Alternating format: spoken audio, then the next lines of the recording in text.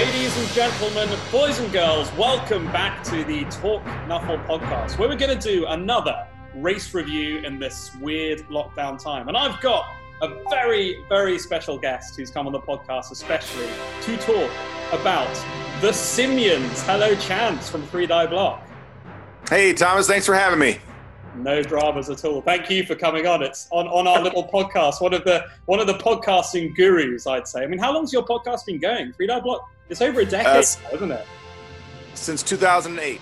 Yeah, so like 12 years. I mean, and you've still got stuff to talk about? I mean... It's a surprisingly deep game. It's a great community. And let's be honest, we've probably covered the same topic a few times. It happens. We're pretty old. It's just, again, great game, great community. Yeah. Well, I'm a long-time listener to your podcast, and I've noticed we're going to be really ambitious here, Chance, because I've noticed that you tend to do races like a 1.0, a 2.0, a 3.0, where you do different aspects of the team. We are going to do Simyins 1.0, 2.0, 3.0 in one go. We're just going to fucking crack through it all. How do you feel about that? I love it. The definitive Simyin podcast. I'm all in. Let's do it. and actually, we were talking earlier. I think it's probably good that Drew's not come on, because I listened to your last podcast, the most recent Simyin 3.0 one, and Drew was extremely disparaging about the apes. He kept calling them monkeys. He kept talking about tails, and I it's quite offensive to the Simyin people. I agree. That's the dynamic of our show. We're a little bit antagonistic. It keeps things interesting. Yeah, he's all about that apes versus monkeys thing. He knows it gets to me, so he pushes the buttons. But that makes him a great co-host. But it is also good to be able to talk about monkeying around and like using that's the fun thing about Blood Bowl, isn't it? Using all those little things and bringing these teams in. Right. So, yeah, I mean, I've been fighting tooth and nail to get the Simyin into my local league for ages. And we tend to follow the NAF process anyway. We've got quite a new league. So we like looking at what the NAF teams are and all that kind of thing. But, you know, I mean, they're so cool, the Simyin. Who doesn't want to have King Kong playing on the Blood Bowl field? And that's what they are to me. It's just a really, really cool dynamic. But yeah, talk to me about the Simyin creation, because they went through a couple of iterations, didn't they? I was listening to an old podcast with the New Zealand guys, which were the guys you were involved with, weren't they? Where, you know, like, for example, gorillas used to have, all four of them used to have wild animals, including the big guy. I mean, how crazy is that? So they had a bit of, you know, talk to me from the beginning how that sort of came about and went through those iterations. Yeah, so it actually had sort of a parallel evolution. So there were two things happening at once. Here in the States, a friend of mine, Brian, from the old Slurpcast podcast, he and I had been talking about an ape team. We both enjoy apes and monkeys and thought it would be a fun team to do. And we began doing some designs and then talking with Tom Anders at Impact about making miniatures. So we were approaching it from make the team physical first and then, you know, make a roster and bring it into the game. Where down in New Zealand, Steve-O, and I believe he's from New Zealand. Steve-O, if you're listening to this, I apologize if I have that wrong. We haven't talked in a while. But he'd been working on a roster for a series of kind of ape men, and we sort of traveled in the same circles, communicated, and he came up with this roster that's about 90% of the one that you know today. So his roster, our miniatures, did the designs. You know, we crowdfunded the miniatures themselves, and that's kind of how it got going.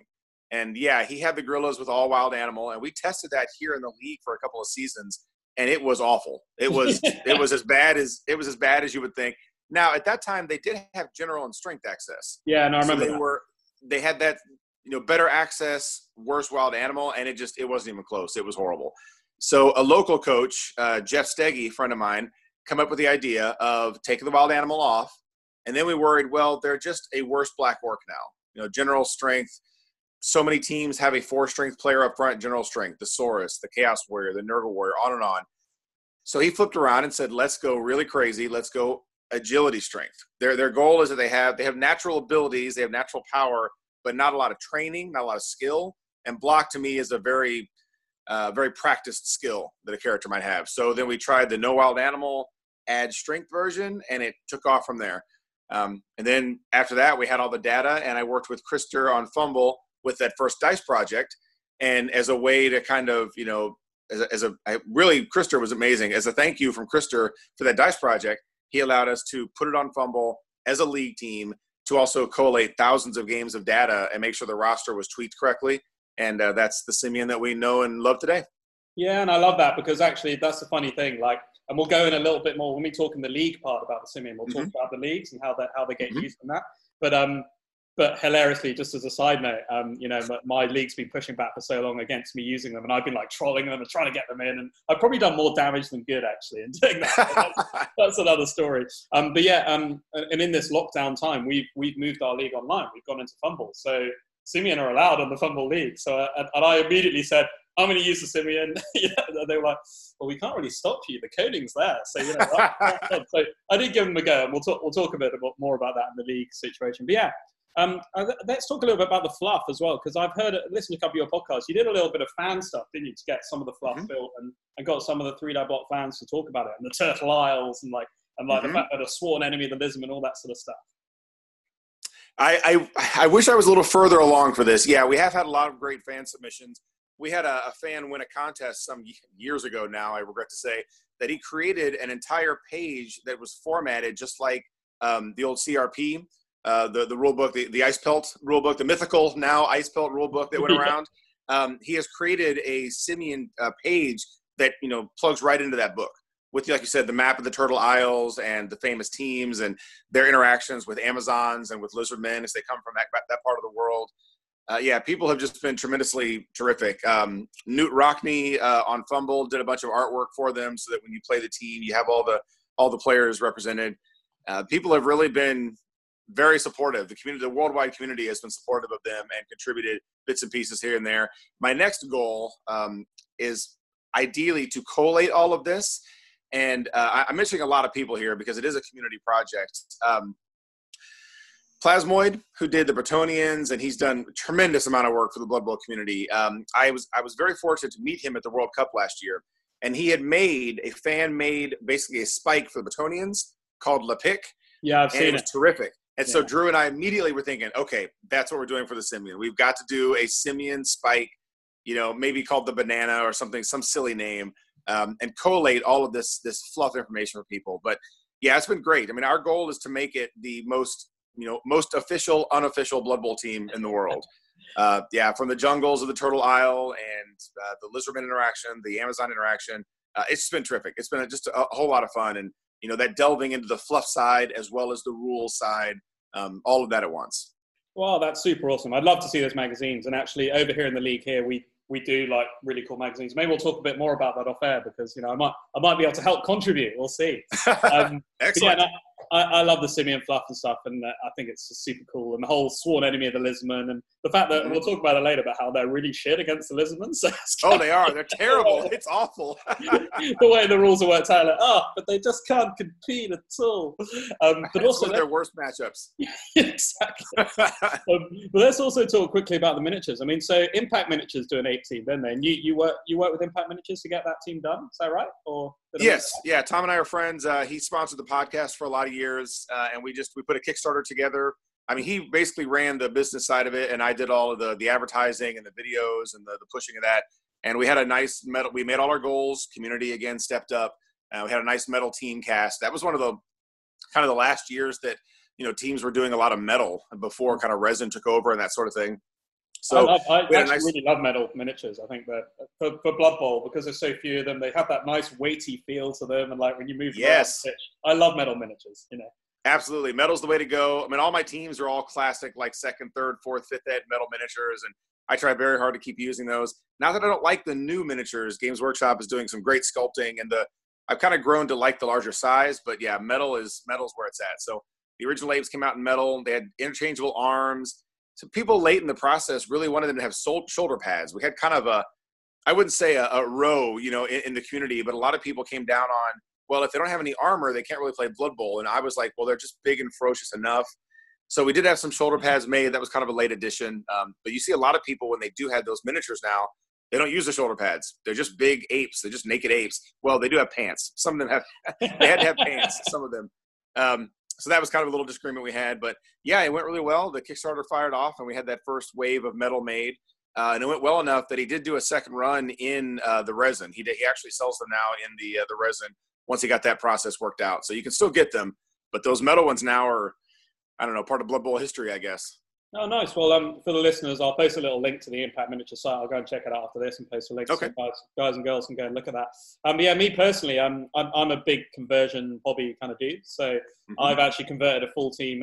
Actually, mainly, so I experimented with a few different miniatures, and mainly from orcs, because that makes sense, right? You know, the orcs. Sure. Easy. But actually, the Blood Bowl orc faces are kind of different to the traditional Warhammer Fantasy faces. They're a bit more brutish and like big. They've just got those bigger mouths, I think. So I got a load of now Age of Sigmar, but I always play Warhammer Fantasy. But I got a load of Age of Sigmar orc heads and basically stuck them on the orc Blood Bowl dudes, and then just did a load of fur and stuff around it. They look amazing. I'll send some pictures to you later on. They actually look for sure. really cool. They look like apes. And I've done a throw orangutan, and I've done some gorillas, and then the chimps and bonobos I converted from I use ghoul heads.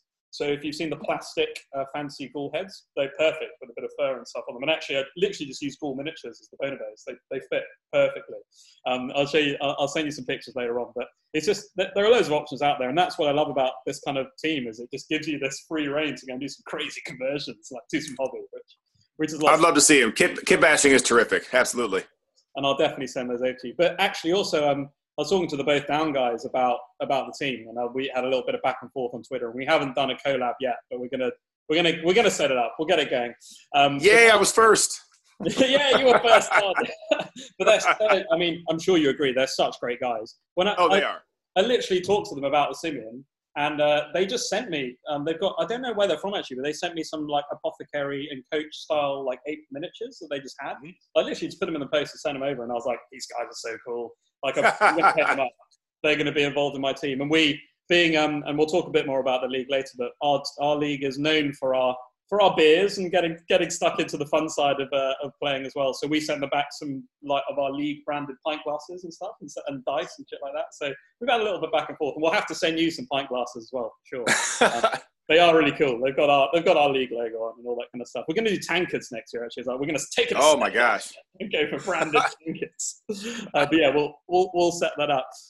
Right, Chance. We're going to move on to the roster soon. Usually this is the bit where I kind of use it as a chance to interview my guests a little bit as well and just get their feel for the game.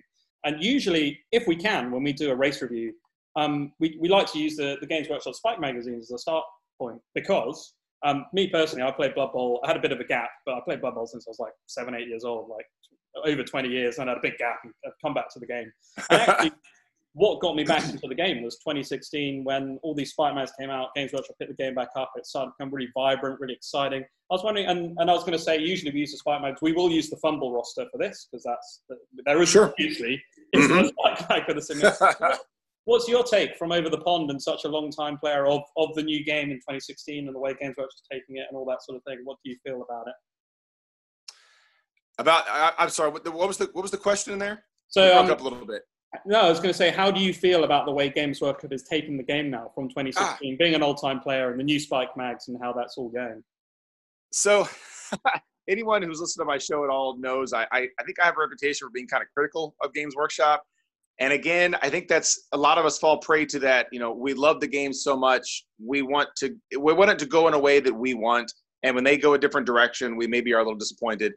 Overall, I mean, I'd give them maybe a B plus. I have enjoyed the spikes a lot. I've enjoyed the new miniatures, despite the fact I don't use them. I think they're really well done. I like when a team comes out, they have a team, dice, a pitch, a spike. There's all this, swag around the team release, which I really like.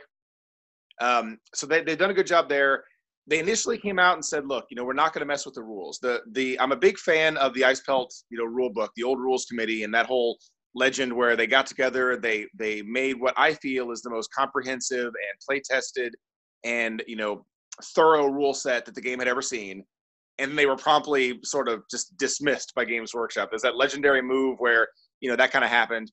And that rule book, lived on. People, printed it themselves. They funded leagues and tournaments and all these, Fumble, of course. And, the game was alive for a decade purely based on, fan support. I'm thinking of other, miniature games and card games, and I can hardly think of another game that would work. I mean, sometimes I wonder if that would happen with Magic. If they just stopped that game and stopped supporting it, would people play it for a year I think they would in some ways, but maybe that's the only game I can think of that would match the fan and community support of Blood Bowl. So when Games Workshop came back, one of the big promises they made was, we're not changing the rules. You guys have done a great job with the game. You've been stewards of the game. We basically just want to make cool stuff and sell you stuff, which makes sense. They're a business. Absolutely. So overall, I've really enjoyed it. I've liked a lot of the teams they've done. I love the almanacs. I love the collection of the, all the spikes and the rule sets and the teams in one place, because they do fall prey to that, vintage Games Workshop style of, here's a rule in this magazine over here, and here's a rule that comes out online over here, and this scavenger hunt rules, collection kind of bothers me.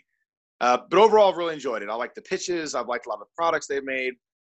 I didn't like a few of the team tweaks they've made. They finally started to kind of dip their toe in the water. I think it's kind of they're seeing how the community will respond if they make a change. What if we add a player to the Lizardmen? What if we add a player or two to the Halflings?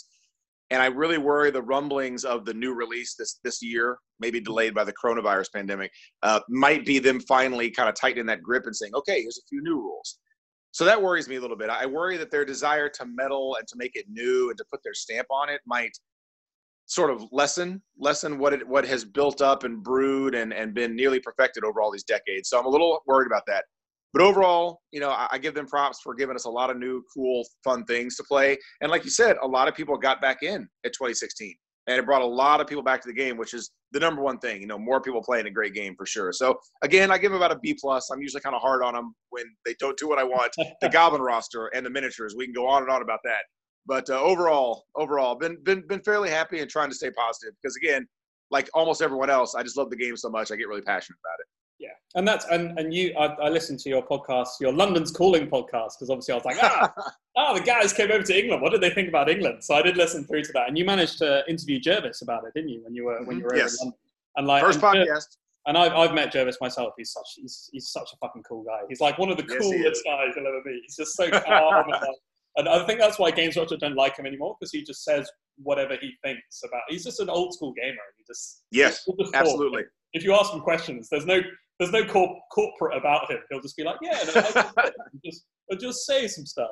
And Jervis has always said that Blood Bowl is the best game system that Games Workshop have ever done, like in terms of the balance and how, it works for competitiveness. And actually, what I love about Blood Bowl, and I'm sure you agree, Chance, is that a lot of the Games Workshop games now, like try and balance it competitively, whereas in Blood Bowl, it's unashamedly unbalanced. It's like, if you want to win the game, you take your Wood Elves, you take your Skaven, you take your high-powered races. And if you make a fuck and you want to have fun, you can take your Halflings. And that's what we love about the game. It's unashamedly unbalanced, which I think is so much fun. I totally agree. I could not agree with you more. I've introduced it to new people, and one of the first things they say is, why are these teams so wickedly uneven here? Why would this team play this team? I was like, that's the point. You start with the quote unquote easy teams, and then later on you're going to want to challenge. The game continually refreshes itself without having to add new rules, add new this, add new that. It provides sort of a lifetime of enjoyment for a coach like us, because you have the easy teams to start, the tricky teams to play, the very challenging teams to play. It's an amazingly deep game, and again, that speaks to the commitment of Jervis and the rules committee and all of the rules committees and the tournament organizers and the league organizers around the world that have allowed it to brew and to develop and to deepen over the years. One really funny thing about Jervis, just to say, meeting him was terrific. He was absolutely agreeable and kind, and it was a wonderful experience. Without a mustache, he looked just like my dad. That really surprised me. For some reason, he looked like he was my British dad. It was crazy. He looks just like my dad, except for my dad has a big mustache. So that was I think I was a little nervous, and he sensed that when we began, because I had him record a drop spot, and I hadn't told him what to say. And instead of, other people might have been like, look, my time is valuable. What are you doing, amateur? He was super kind. And he just looked at me, kind of smiled, and he said, what do you want me to say?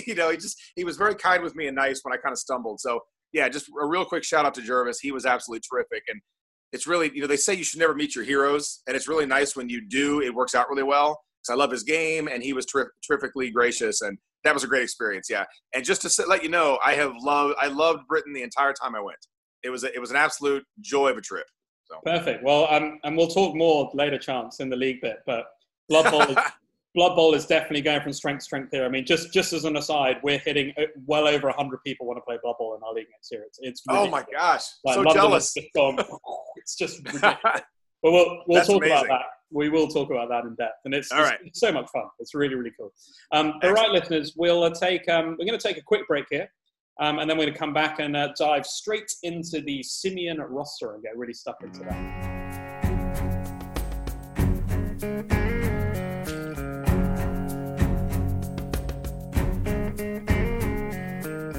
Don't stop your crying, it will be alright.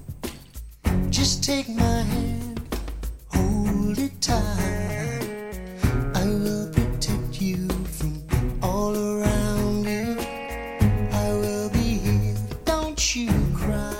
Ladies and gentlemen, boys and girls, welcome back to the Talk Knuckle podcast, where Chance and I are getting really stuck into the Simyins, the Apes. It's so much fun, isn't it? One of the teams is close to my heart. I know it's close to yours. Guilty as charged. Yeah, it's my pet favorite for many years now. Let's, without further ado, we're going to dive straight into the Simyin roster. And like I was saying to Chance off air, I've just written on my notes here, the roster does itself, because I think it's that cool. It's just so much fun. Things that are made by fans for fans tend to be fun, don't they? That's the way. Yeah, exactly right. And our primary goal was to balance it, and I think we've achieved that. I would fully agree.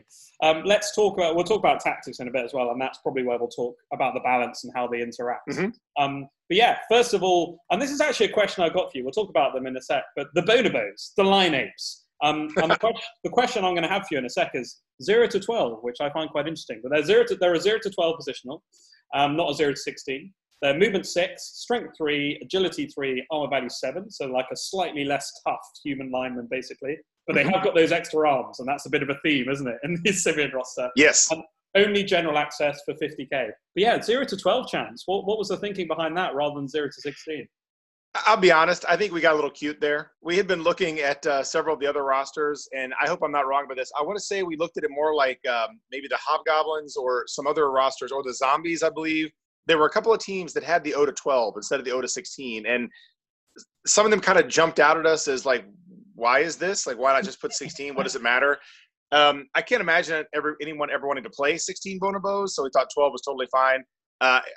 I would love to be able to give you some in-depth team design reason for that we really thought that was the last little cherry on top of the sundae that the team needed. I'm pretty sure we were just getting cute. I'm pretty sure we just thought it would be funny. It's interesting because it very occasionally comes up. I want to ask you some questions about the Braft later on, because I find that sounds like such an interesting event. But in like the Braft, for example, you've got like a rule where you can only bite someone who's a 0 to 16. So you can't bite a bonobo. Take a bonobo, you can't bite him. So it does occasionally come up. But you're right. It's probably just there's no real thinking in it. It's a save the apes. It's a save the apes thing. We just didn't want them preyed on by the nasty vampires. Yeah, I mean, but the bonobos, I mean, they are a quintessential lineman, aren't they? They're not going to provide loads and loads to your team. There's loads of positionals I'm going to go into. They've got 4 positionals, which is quite a lot for some teams.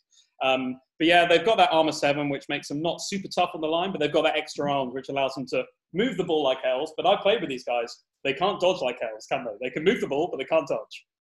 No, we love that interplay. Shibo had the idea that extra arms was going to be the team's racial trait a long time ago. Blood Bowl teams had that where, dwarves all have thick skull, for example, or, Norse all have block. And I do argue that the dwarven racial trait is thick skull. It's not block. Block is a learned skill. But for the apes, it was extra arms to imply that they're very agile in handling the ball, because in real life, apes are extremely agile. But we didn't want them leaving contact as easy as an elf, per se. So they kind of suffer there, which, again, is part of the balance. And when we talk about the skill choices in a way coming up, I'll talk about how very important the bonobo is in a very particular way. We'll get to that. But, yeah, it's just the bread and butter of the team. And I do appreciate you using the term bonobo. We had a hard time for a while getting people to accept that.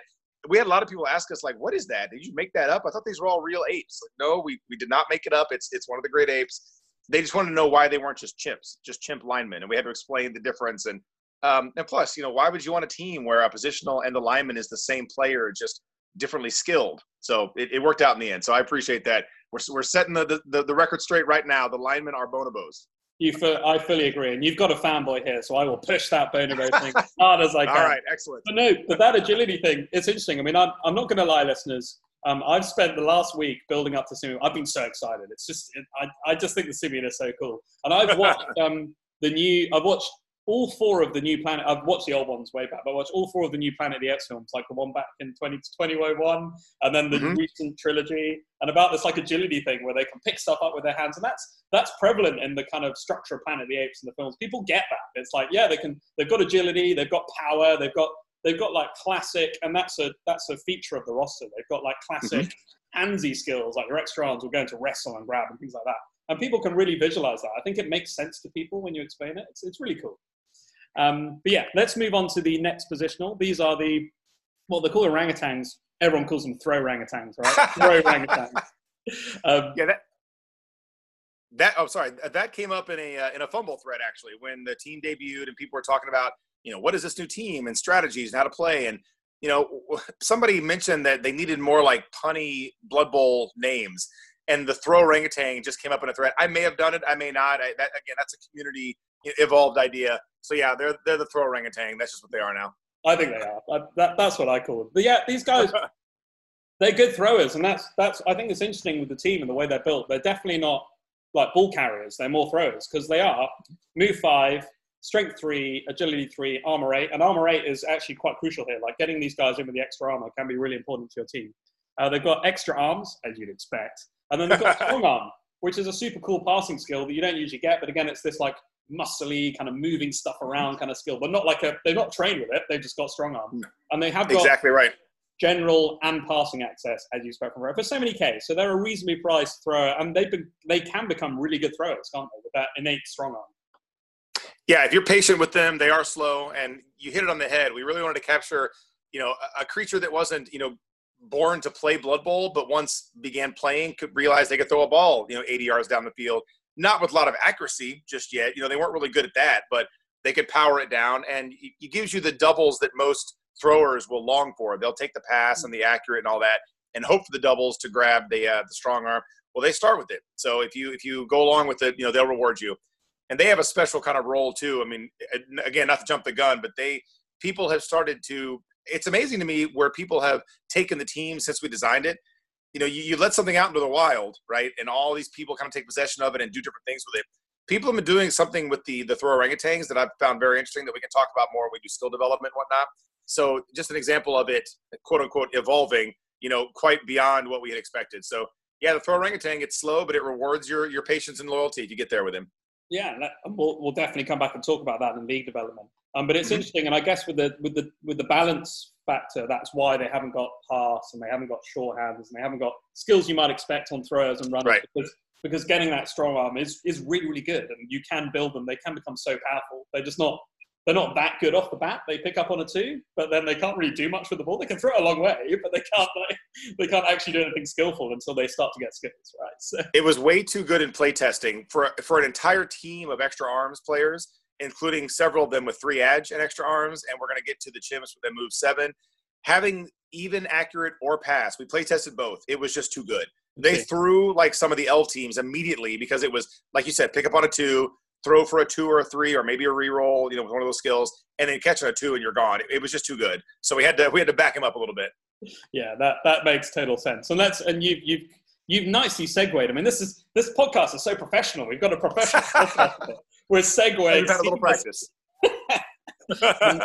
Into the chimps, and these guys are like, a lot of teams have got that god player, and chimpanzees, they're supposed to be that god player, and I can see they're 0 to 2, and I can look at the team. If they were 0 to 4, this would be more like a tier 1 team because they're that good. They are a really good player. They're movement 7, strength 3, agility 3, armor 7, which doesn't sound amazing off the bat, but they have got that movement skill, and we talked on a few podcasts about how important movement is in Blood Bowl, and that movement 7 is phenomenal.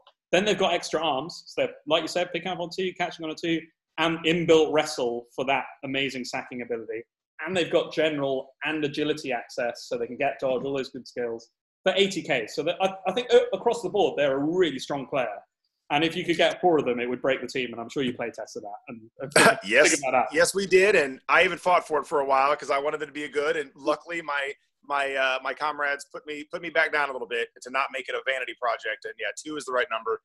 The chimps were our play on how so many teams have blitzers, human blitzer, orc blitzer, elf blitzer, and they all kind of do that running and hitting kind of thing. And we wanted them to be more like, to use an American football name, a safety, more of a safety or a sweeper, where they do have that rangy kind of feel, but they're much more defensive.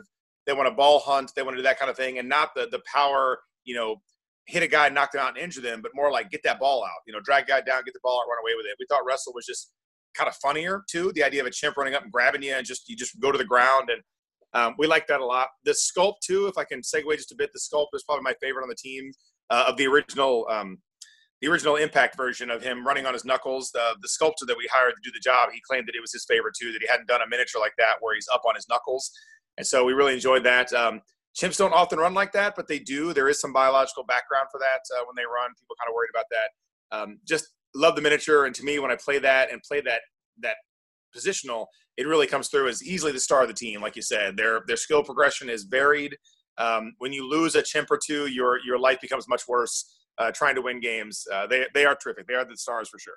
And I've seen that miniature, listeners. It's a really, really cool miniature. I agree. And actually, people who watch, guys, go and watch Planet of the Apes. Get stuck in the Simyin. It's a lot of fun. And they do that. They're running forward on their knuckles. And like you said, if you're looking at it biologically, maybe not as accurate as you'd think, but it's in the ballpark with people's thinking, isn't it? That's what you want to build.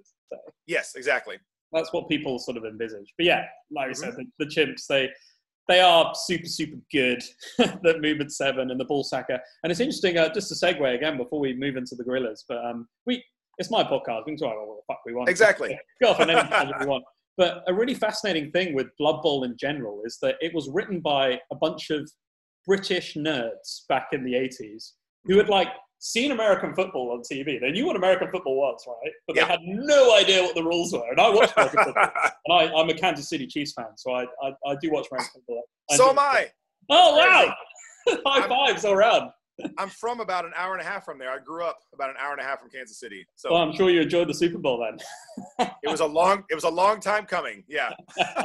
Anyway, we'll talk about that on another episode, maybe. We'll see. Sure. But yeah, Kansas City Chiefs, good team. Support them, listeners. No. But so it was written by a bunch of British nerds who had no idea what the American football was. They were just we've seen these names like safeties and linemen and things like that. And they kind of they applied it to a game, and that's why they got 11 players like soccer. And it's interesting when I explain the game to my mates, I'm like, it's actually, when you play the ball game, it's more like what you call soccer, what we call football, because it's usually only 2-1 or 3-1. It's like a football type game, but they kind of run around with the ball. And it's really not like American football at all. No. Because they didn't know the rules. It is not. But anyway, it was just a side comment. Oh, I love that whole origin of the game. I tell people here, we played at the shop a lot, obviously, and I bring it up a lot, and people ask about it. And I say it's a parody of American football in the 1980s, developed by British game designers who didn't know what it was. And a little extra joke I'll tell you here. You may not know this. American football in the 80s had a huge drug scandal. A lot of players were using cocaine, and it was crazy because they were getting all pumped up on the field, and people were getting hurt. So the extra joke, maybe a dark comedy kind of joke, is that this is less brutal and less monstrous than the actual 80s American football because they were all just, going insane with the drugs. So, pardon me, excuse me. So yeah, I tell people that this is, instead of it being, drug-addled humans, we just replaced them with orcs and dwarves and minotaurs and that kind of thing. And it becomes actually a pretty accurate representation of American football in the 80s. So it's just kind of a funny little segue there. No, I love that. It's great. It's lots of fun. People always go, "Oh, you can't kill people in sport," but actually, when you go back in the day, that's what was happening. I mean, it was brutal. Yeah, absolutely. Yeah, and I hate to say it can't, but I was born in the 80s, so I was born in the 70s, grew up in the 80s, so I'm a big fan. Oh, for sure. Anyway, and we're now going to seamlessly segue onto the gorillas. No, we're not. But that's the next positional listeners, and these guys I love. I think they're so cool because. Like we talked already, they're not Black Orcs, the Bobs. They're not your Chaos Warriors. They've got their own unique play style, and they're and it's hard to explain them to people. You can't say some of these positionals. You're able to say, like we said at the start, Bonobos are like a human lineman with like an armor down and extra arms, but the gorillas are their own positional. They're movement 5, they're strength 4, they're agility 2, and they're armor 8. So, they're much faster than Black Orcs, but they're less tough. They're the same speed as Chaos Warriors, but they're less tough again. But then they've got that extra arms and the grab. And we'll talk in the tactics section about grab, because grab is so cool about, passing that player around. I love that feeling. And then, like we said at the beginning, agility and strength access for 100K. And they're appropriately costed, but that agility and strength access, you can do some really interesting things with like a quite a mobile strength 4 piece, can't you? I totally agree. The Gorillas underwent the most change and transition during the playtesting period, and it wasn't just the loss of the wild animal. The skill access we would give them, the agility, the armor. A lot of people fought for 9 armor. They thought a 4-strength player was nearly unusable without 9 armor up front. And I would agree that it's worse for sure, but it had to be balanced in the scope of the team. And in the end, this is what we and I wouldn't say we settled. In the end, this is what we fought to do. And, thousands of games on Fumble has, in my opinion, confirmed that this is the right balance of a unique player that plays like a gorilla, has some drawbacks, but really solidifies the team up front. And that edge and strength access, again, our local coach, Jeff, he'll just be over the moon when he hears this, when I'm giving him so much praise. But that was really the key moment there. The loss of the wild animal, we all came to that conclusion very quickly. That was a group consensus. That was easy. But to switch general strength to edge strength, and we played around with general edge for a while and no strength, that didn't seem quite right. The edge strength was really, in my opinion, the bolt of lightning that really set them apart. And I think it makes their progression very interesting because, dodge, sidestep, guard is all within their wheelhouse. And yeah, it makes them less efficient blockers, but it makes them very good defenders. Yeah, unique. And unlike a Black Orc, unique. Exactly, very unique. And unlike a Black Orc or a Saurus, when you get a double with the gorillas, you pretty much know exactly where to go. Like that one double is just golden hour, and it's great. Whereas on those guys, you get a double, you're thinking, well, do I go dodge? Do I go sidestep? What do I do? So in a way, to me, it streamlines them a bit and actually gives you as a coach a little more confidence there. So, and again, the mass grab has just been absolutely terrific. The grab is probably the gorilla's racial trait, even over the extra arms. I mean, in a pinch, they can catch on a 3, and run with the ball a little bit or pick up for a 3. But it's really that mass grab. You can tear apart lines. You can move people around. They know no structure is safe against that mass grab. And we'll talk about the Silverback, so you get 5 grab, which, again, makes their frontline play very different. They're not a bash team by any means. They're very much a control team, and that mass grab lets you do it. Yeah, and I've got a couple of questions to ask. I've got a question to ask about a couple of skills in the set. But, I mean, that's what makes these guys so well balanced in a way, because we did a Norse review recently that hasn't come out yet, but it will come out soon. I've been catching up with all the stuff. But, for example, the Norse, and in a way, the Skaven and almost the Lisman, there are some teams out there that are very top tier. But for me, the reason they're top tier and the reason they become unbalanced is because they can get everything that they want from normal skills. So Norse, we were talking about Norse, we were like, they just don't need doubles. Like, your Orcs can get block. They can get, like, you could take dodge, but you don't really need it. Same with Orcs. It's like, I don't really need to take doubles. Like, that's why they're so high up. And I love that the gorillas, you've got some cool ways you can develop them, but then you get the double, you're like, block, let's smash in there. Block makes them so much better, but you need to roll that double to get it. And I think that's what brings the balance and what makes a great team, to be honest. Yeah, I totally agree. The good teams take away the choices, options, and that is a place in Blood Bowl. You want to have teams that just sort of go down the road and acquire great skills. You don't need to roll exceptionally well, and you need that aspect, but you also need teams that give coaches some leeway and some flexibility, and rewards that. You get double 4s on a gorilla for his first skill. You're over the moon. You're thrilled. So yeah, absolutely. And they're that good at Blood Bowl, aren't they? They just don't need the. Yeah, exactly. It's just not required. But yeah, the one question I think I had was about thick skull. Like, because for me, we were talking with my mates about whether the gorillas and particularly the silverback should they have thick skull. I mean, and maybe you playtest this. I'm kind of thinking you could have taken that armor 9 off and given the thick skull, so a little bit more resilient. But did you playtest that? How did that go?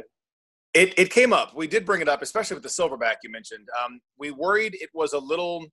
We worried enough other big guys had it that it didn't make him different enough. We worried a little bit about that. We also worried that giving thick skull to all of the gorillas slightly tipped the team past that 45 to 50% win percentage we were trying to hit. We were really into Tom Anders' tiers system at the time.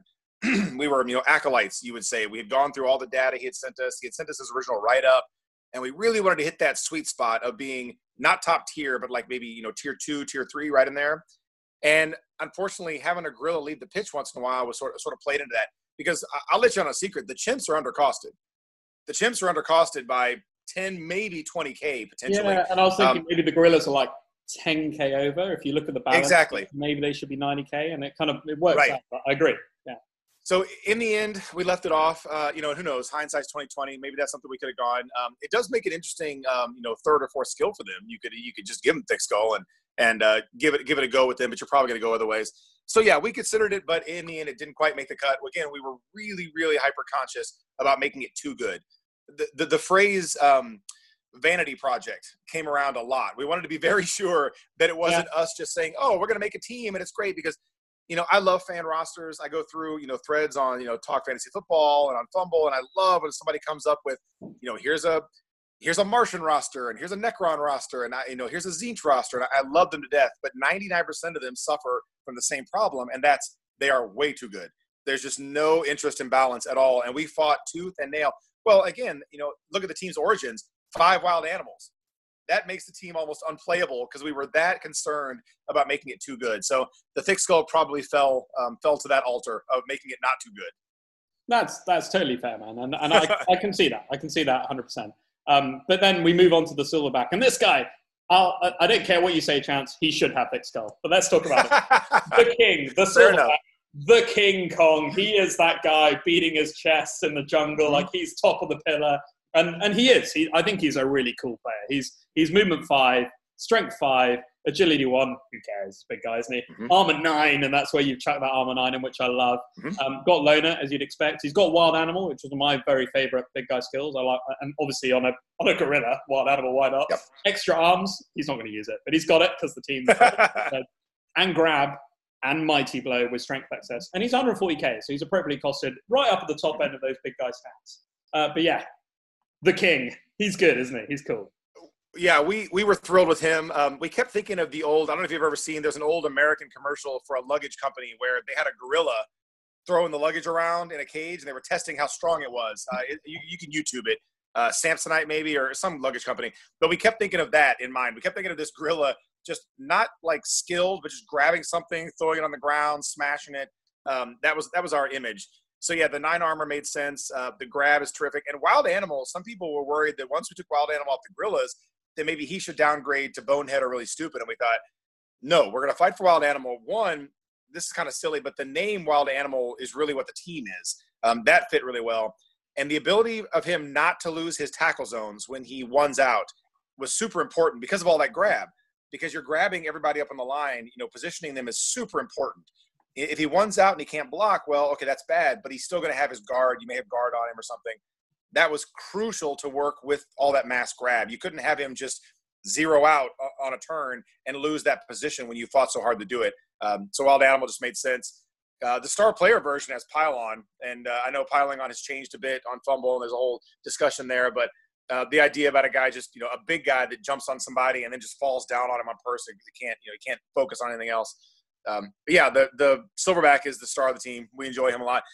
Tom Anders actually bought an existing sculpt from a guy to add to the apes later on.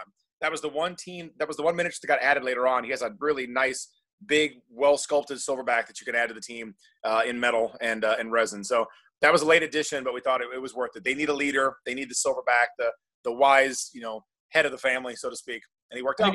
And again, it's that uniqueness that you want to bring to the team, because he's the only big guy.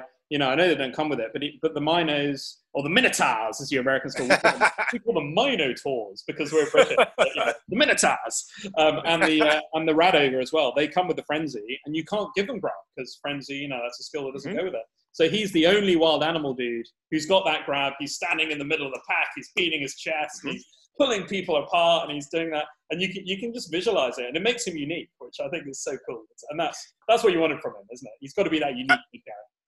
Yeah, and we wanted to avoid Frenzy like crazy. Frenzy on big guys, we have a long-standing issue with that. We feel that it screws their value. It's a whole thing. So we knew we didn't want to go there. And, of course, they all had – the Gorillas had grab anywhere. It wrote itself at that point. We are grab, not a Frenzy team. So, well, not on the big guys, ... We'll leave that for later. Yeah, no, and I've listened to your podcast and we'll talk about that. I think it's a really, really interesting the way you talk about it. But yeah, and we'll leave it there, Chance. But I think the Silverback should have thick skull. I think for 140K, he probably could have thick skull. And I think that's reasonable. I think it makes sense on the Gorillas, but I think he probably could, just to be that king of the jungle, and it wouldn't break it. But and I've had a chat in a couple of podcasts about that. You know, for example, Minotaurs. Minotaurs have got the armor 8 and the thick skull. Ogres have got armor 9 and thick skull. And we talked about the Yeti on the Norse podcast about he's the most squishy big guy because he's got armor 8 and he hasn't got thick skull, and how you build that. Right. I think the Silverback could be right up there with the Ogre for the survivability. But you play tested it. I haven't. I'm just a guy coming and looking at it and thinking it. And, you know, you get stuck in that, don't you? When you're writing through stuff, you get stuck in the stuff and how it comes out. And that's the way it is. You absolutely do it. We talked about it at the beginning of the show. We love the game so much. You get tied onto something that this character should have this, and here is the in-game justification for it because we love it so much. Absolutely. I can easily see the thick skull. You know, we may have punished the team a little too much there. That's fine. It doesn't come up too much, but that's the thing. Right, Chance, let's talk about the stars because, yes, you know, we will talk about the human stars because we've got you on, and why not get your opinion on them because they're available to the Simyin. But let's talk about the two specific Simyin stars first. So first of all, my favorite, and I've listened to your podcast, Chance, and we know if the chimps are undercosted, this guy is really undercosted. Furious George, and like Drew's a big fan of Curious George, isn't he? I heard him talking about that. Yeah. Furious George, I love him. He's super, super cool. He's a chimp, standard stats. You've not changed the stats at all. So he's movement 7, strength 3, agility 3, armor 7. And then he has got all of the skills. He's a loader with catch, which is amazing for that 2+ catch. Dodge. He's got wrestle like a chimp, so wrestle, dodge straight off the bat. Extra arms like you'd expect. Strip ball and pass block. And for me, it's that strip ball and wrestle for 170K. And he's not super undercosted because he's quite easy to kill, actually, if you get a tackle player. Mm-hmm. But he's probably about 10-20K undercosted. And I think you said that on your podcast as well. Mm-hmm. Yeah, I totally agree. The idea of him was to take a rostered chimp that had survived long enough to become really great at what he does. And we had a lot of fun with him. We at that time had not seen a lot of star players that were dedicated to just popping the ball out. At that time, a lot of star players were purposely very bad, you know, very little block, very little wrestle. And the ones that were good, like a Hubris, for example, or a Moranian, the Elf Blitzers, of course, you know, it's block, it's tackle, you know, even Mighty Blow, definitely designed to hit and to injure. And we knew that's not where we wanted to go. The team is an opportunistic sort of control, sort of ball hunting team. And we thought a sweeper or a safety or a sacker. I love all the names of that positional. In fact, I wish that could be renamed the chimp, like safety. Slan too. That's a whole separate argument. The blitzer is not a blitzer; he's a safety. But that's where we went with Furious George. Yeah, no starting block. You know, he's not a blitzer. Exactly. Right. It's exactly right. So that's where we went with him. It's a defensive player, quite a bit, and just really great. Probably is undercosted a bit. He gets taken quite a bit. We've heard from long-term leagues because unfortunately the apes do take some injuries, and you'll find some games in which you are down inducements, and he evens things up quite a great deal. And the last thing I'll say about him for now is that he is not nearly as overcosted now in this new world of star players. You know, with all the spikes that are coming out and teams are getting all these stars. You know, we just talked about it more. 3 Block just recorded a show. We'll have out soon. We did Tournament Humans, and we talked about all kinds of new star players, and there are so many of them that are just plug and play now. It's out. A dedicated dirty player. I listened to it. Well, there you go. See, Drew puts them out. I don't even know. Yeah, it's terrible. So, some of them are just plug and play dirty players, plug and play blitzers, plug and play ball carriers. So many of them now. It's block and it's mighty blow and it's tackle and it's they're just so good. So in this new world now, Furious George suddenly seems sort of pedestrian. He doesn't seem nearly as broken good as he did at that time. And yeah, he was probably a little undercosted at the time, but we had to make a name with, a player named Furious George. That was just too much of a pun to pass up. It's so easy, isn't it? I mean, like, Furious George. Very easy. So cool. Yeah, and you've kind of jumped the gun on the question, Chance. I was going to ask you about the new stars, and it's fine you've answered them. We'll just talk about it a little bit more. We're going to segue listeners to talk about that, the new GW players, because you're right, the old school players, Ramtut the third. And some players that were really quite expensive. He's just a guy I checked out, but quite expensive. And like you said, not with tackle and not with not with wrestle, or not with like traditionally really good skills for what they do. Yes. Well, which is interesting. And what I want to ask you, Chance, actually, was how do you feel? Because, and I'll say it up front, listeners, I've said it on all the podcasts, but all of these race reviews do it quite standalone. So people might dip in and want to listen about Simyin. They might not listen to the other podcasts. So I'll just say it again. I'm a massive GW fanboy, as I'm sure you've got, but I really, really don't like the new Spike stuff. And I'll give you an example where we've got Setek, and Setek I love. Setek is, and this is an example, and we've got Zara. I'm sure you're going with this. You know. Yes. We've got Zara.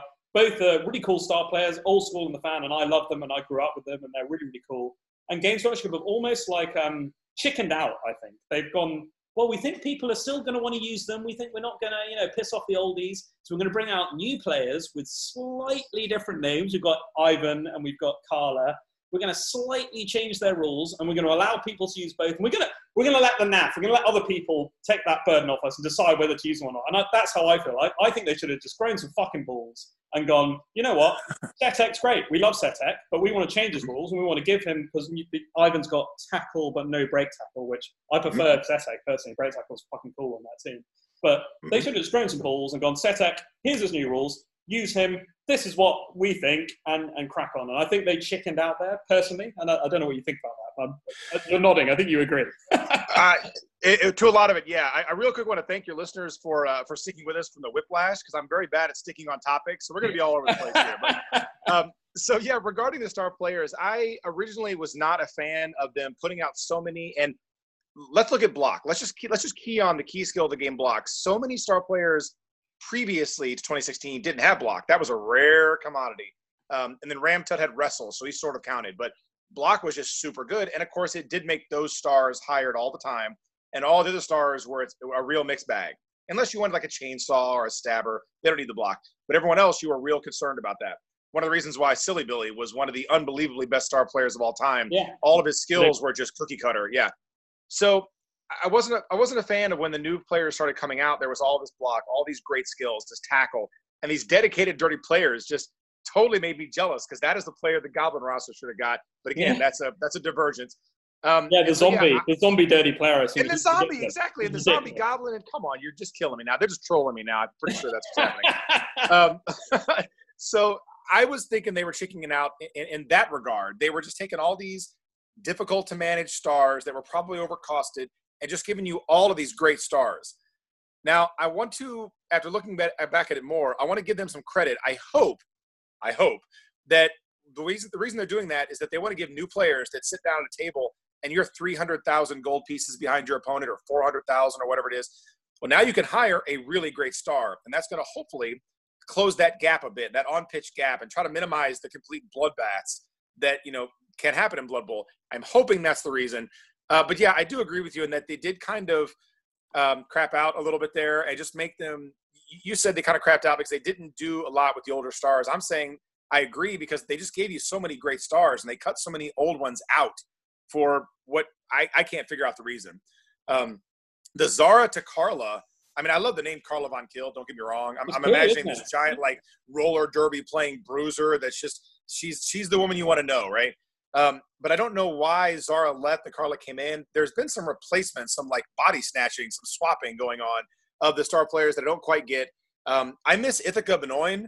I thought that player was terrifically designed. That whole dark player had died, became a throw-ra. Like, you could see both the Dark Elf runner and the throw-ra, or the anointed thrower, both in that player. Thought it was remarkably well designed. Some of that originality I think we are losing because of all these block, tackle, excellent star players. But then they come out with an undead goblin, and now I'm like, oh, you got me. I don't know, know what I'm feeling now. So the star players have been a mixed bag. Drew and I have talked about how inconsistent they have been. Some of them get, I forget what the name is, not a star player, a legend, but they get a player that you can't play really except in certain rules, but then not every team got one. It's that inconsistency to me is just maddening, because not only as a player, I'm also a collector. Yeah. And I'm worried we're not going to get all the spikes, and not all spikes are going to thematically match. And that's a whole thing. So I agree. The star players approach they have taken has been problematic. I like some of it. I don't like some of it. And my main concern is that it's just been all over the place. Yeah, I think I'd agree with that. And I'm a big fanboy of the spikes. And I think because I know this for a fact because I've spoken to a few people I won't speak about, but who've got I can wildly speculate because I have no link. Exactly, your sources. Yeah, but effectively, and you'll have noticed in the Spike mags they had a lot of stars in the early spikes, and then they've reduced it, like from the Halfling one onwards, I think. And basically, some guy higher up in GW decided, and that's fine. They decide this, their IP and all that kind of thing. They're like, he basically said, we're only going to produce stars now for the players that we know we can produce models for. Which is good and bad, because it means that we've now got models we've got stars that come out that haven't got models, and we're like, cool, let's expect models, and that's great. That's really exciting that we hopefully get those models.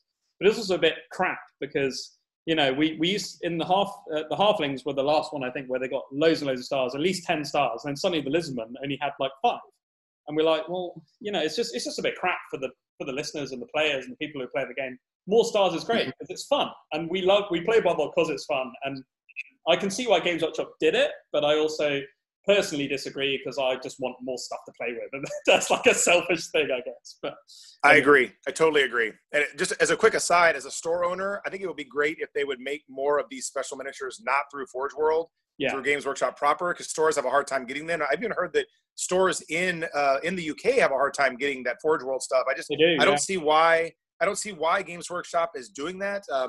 That's a small aside. And also, I think if they put together a boxed set that looked like a team, but it was 10-star players, I think that would sell. I think people would buy that. Even if they don't like lizards or wood elves, but if there's a human star and a wood elf star and a chaos star, a nice team of 10 miniatures, charge 35, whatever it's going to be, that would sell. So Games Workshop, you can have that for free. Get it done.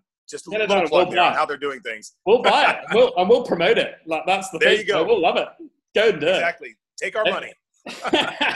And that's the thing, we are, like, regardless of what you say, we are Games Workshop fanboys when they do it right. Like, we're going to buy their shit if they do it well. Yeah, and so listen absolutely true. And they've been really good at doing community stuff and actually listening to community more. And when they do that stuff, we'll buy it and we'll promote it and people will do it. So just listen to us and do it. Do it. Exactly right.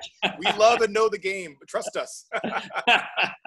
Anyway, Chads, we have segued, and I don't really care. Like, the listeners can turn off if they want to. This is my podcast.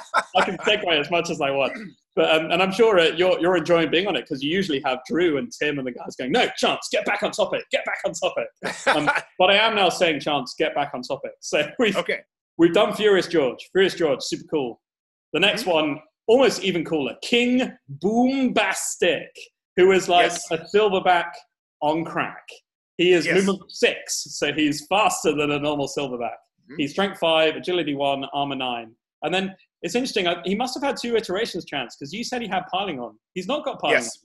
He's not got piling on. He's got break, tackle, grab, mighty blow, juggernaut, and wild animal for 270k. So did he have piling on in an earlier iteration? That's what Right. He was the winner. We actually had a fan contest on the show. He was mostly fan designed, and we tweaked him a bit before we put him onto Fumble. So he was the winner there. He originally began with piling on. We have a big or pile on. Piling on is a skill. We've talked about it linked on the show for several reasons. This whole idea that the 2016 needed to tweak that skill. King Boombastic was a victim of that, basically. So on Fumble, they went over, of course, they follow all the GW rules, and they should. I understand their situation. They should. So Krista wrote me and said, well, okay, we got to handle Boombastic. Piling on is not a skill he can just have anymore. The rules have changed. And a lot of the players and teams on Fumble just swapped over to Juggernaut. They just swapped all the piling on to Juggernaut. We didn't want that for him for obvious reasons. So we thought break tackle. But let's make him much better. Again, that's a skill that I don't think any other big guy starts with, at least not a non-star. So we went with that. We went with the break tackle. That is why he no longer has piling on, because the rules changed and he got swept up in that. So there you go. Not a super sexy answer, but there you go. Rules changed. Well, so break tackle. And we've done that over here. Is actually in the UK. I'm an old school player, so I'm a massive disliker of that. That was not the way to change that rule at all. It was bullshit. Very clumsy. They brought it in because claw, mighty blow, piling on is ridiculous. Fair. And they wanted to change that. But actually piling on mighty blow on human teams, on dwarf teams, Norse teams, Bretonian teams, all those kind of teams is really good. And actually the problem was mixing it with claw and mighty blow, not actually the skill itself. And they completely fucked it up. I'll say that straight off the bat. That's what they did. And I think they know that now. And If anyone ever listens to this, something in it, they know that. It was very heavy-handed. I totally agree. I mean, we can all disagree on where the issues were. I do believe that Claw Mighty Blow was much worse than Mighty Blow Pylon. My main issue was, you could have a discussion about how to fix it. My main issue was, in my opinion, the problem was so much more concentrated with online leagues, where a Chaos team could start, and within a month, you could have 100 games played and have 4 Mighty Blow Claw Pylon guys. In real life, I played Chaos Renegades for quite a while. I played them for 2 years, real life years, and at the end of that time, I had 1 guy. I mean, in real life, it just takes so much longer to gain those skills, but online, it's hyper accelerated. So my main issue was that it was a tabletop rules change, very clumsy, very heavy-handed, based on an online problem. That to me was a real misstep, and I agree with you. I think they do see now they kind of flubbed that, and they were like, it's a reroll, you can't use them together. Oh, it's an optional skill. Okay, now it's not a reroll. I mean, they just stamped it to death. I mean, just over and over. It was really clumsy. I don't think it's nearly the problem people think it is in tabletop. Obviously, online, the accruing of skills is accelerated, so it's a different thing. But yeah, that was just super clumsy. It's not a big deal. But in the end, King Boobastic gets his break tackle, and all's well in Ape Land. He loves it. I mean, he's a really cool player with the Juggernaut and the Wild Animal and the Mighty Blow. Strength 5 and a bit faster. I think he's really super cool, and he's not too expensive for a big guy either. He's 270k, same sort of price as Ripper. He has that grab as well, and you look at the stats. He's not got the strength 6, but he's got strength 5. So he's definitely a player that one would use in tournaments. And if you're that 300k behind and you've got a bit of stats in the league, he'll change it. The double. If you've got 2 silverbacks, 1 silverback's great. 2's got to be fucking amazing. Like that's it. Oh my gosh. Yeah, we costed him down just a bit to reward what we feel is his aggressive gameplay. I mean, you look at his skill set, you want to be 2-upping on a blitz with him almost every turn. He's that good. He's a Minotaur. He's Minotaur level of good blitzing, but with different skills. Instead of the frenzy, he gains the break tackle. He's movement. So you're taking a lot of risk with him. So we thought we want to really push him a little bit and make his cost down just a smidge. Yeah, it makes sense. And he's a lot cheaper than Grashnak, for example, who's the star dude. So, and that makes total sense. So those are your Grashnak listens to you. Yeah, it's true. He doesn't have a wild animal. He's like, yeah, no, coach. Yeah, I'm going to go do that. I agree. King Boombastic's like, no, I'm not going to do that because I'm going to look here and look at this like coconut on the floor right now. And exactly. Every so often, exactly. But that's cool, Chance. So we got the 2 Simyin stars, and hopefully we'll see more. Maybe we'll do some more fan Simyins and see if we can get a throw orangutan and some other bits and bobs in. That'd be really cool. We had plans for a third, I can tell you about. It never came out. We actually had plans not only to develop these, but to have Impact make miniatures. We were going to make a pair of gibbons. Nice. Blood Bowl now has several we talked about on the last Red Block. A lot of these stars now, Brickfarth and Grotti were the ones for a while, but now you have a lot of these stars you can hire as pairs. Well, again, we're not claiming we were first because we blatantly got this idea from Brickfarth and Grotti. But we had an idea for 2 gibbons that played together, and the reason that sunk them mainly the new skink guys as well, like they build into that. Oh, exactly, yeah, exactly. The reason it eventually got sunk and we didn't go through it is that we really wanted a new skill on them, and in the end we decided we weren't going to new skill because basically one of them could throw the other.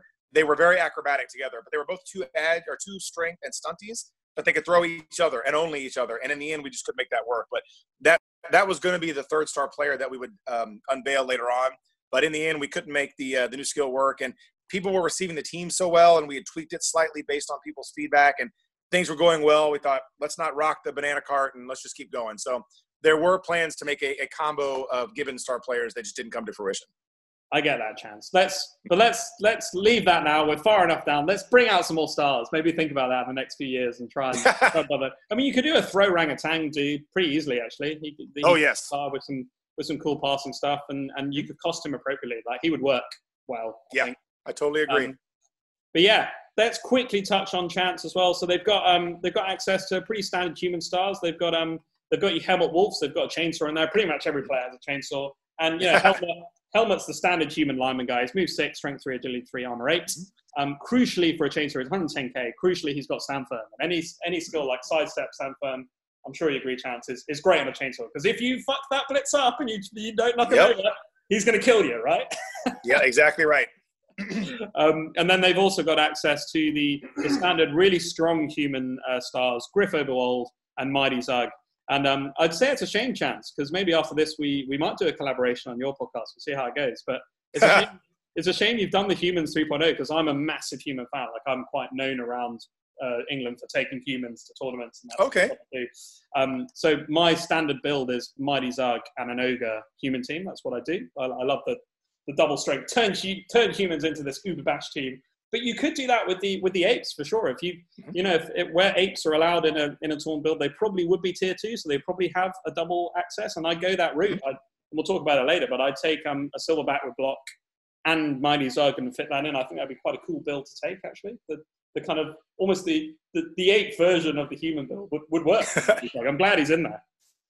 Zug is so good. Zug is basically a shaved ape as it is. That guy is one of the best star players of all time. And some of us locally have been enjoying that Zug tournament build with humans. So I totally see where you could go the Simyin route with that. Absolutely.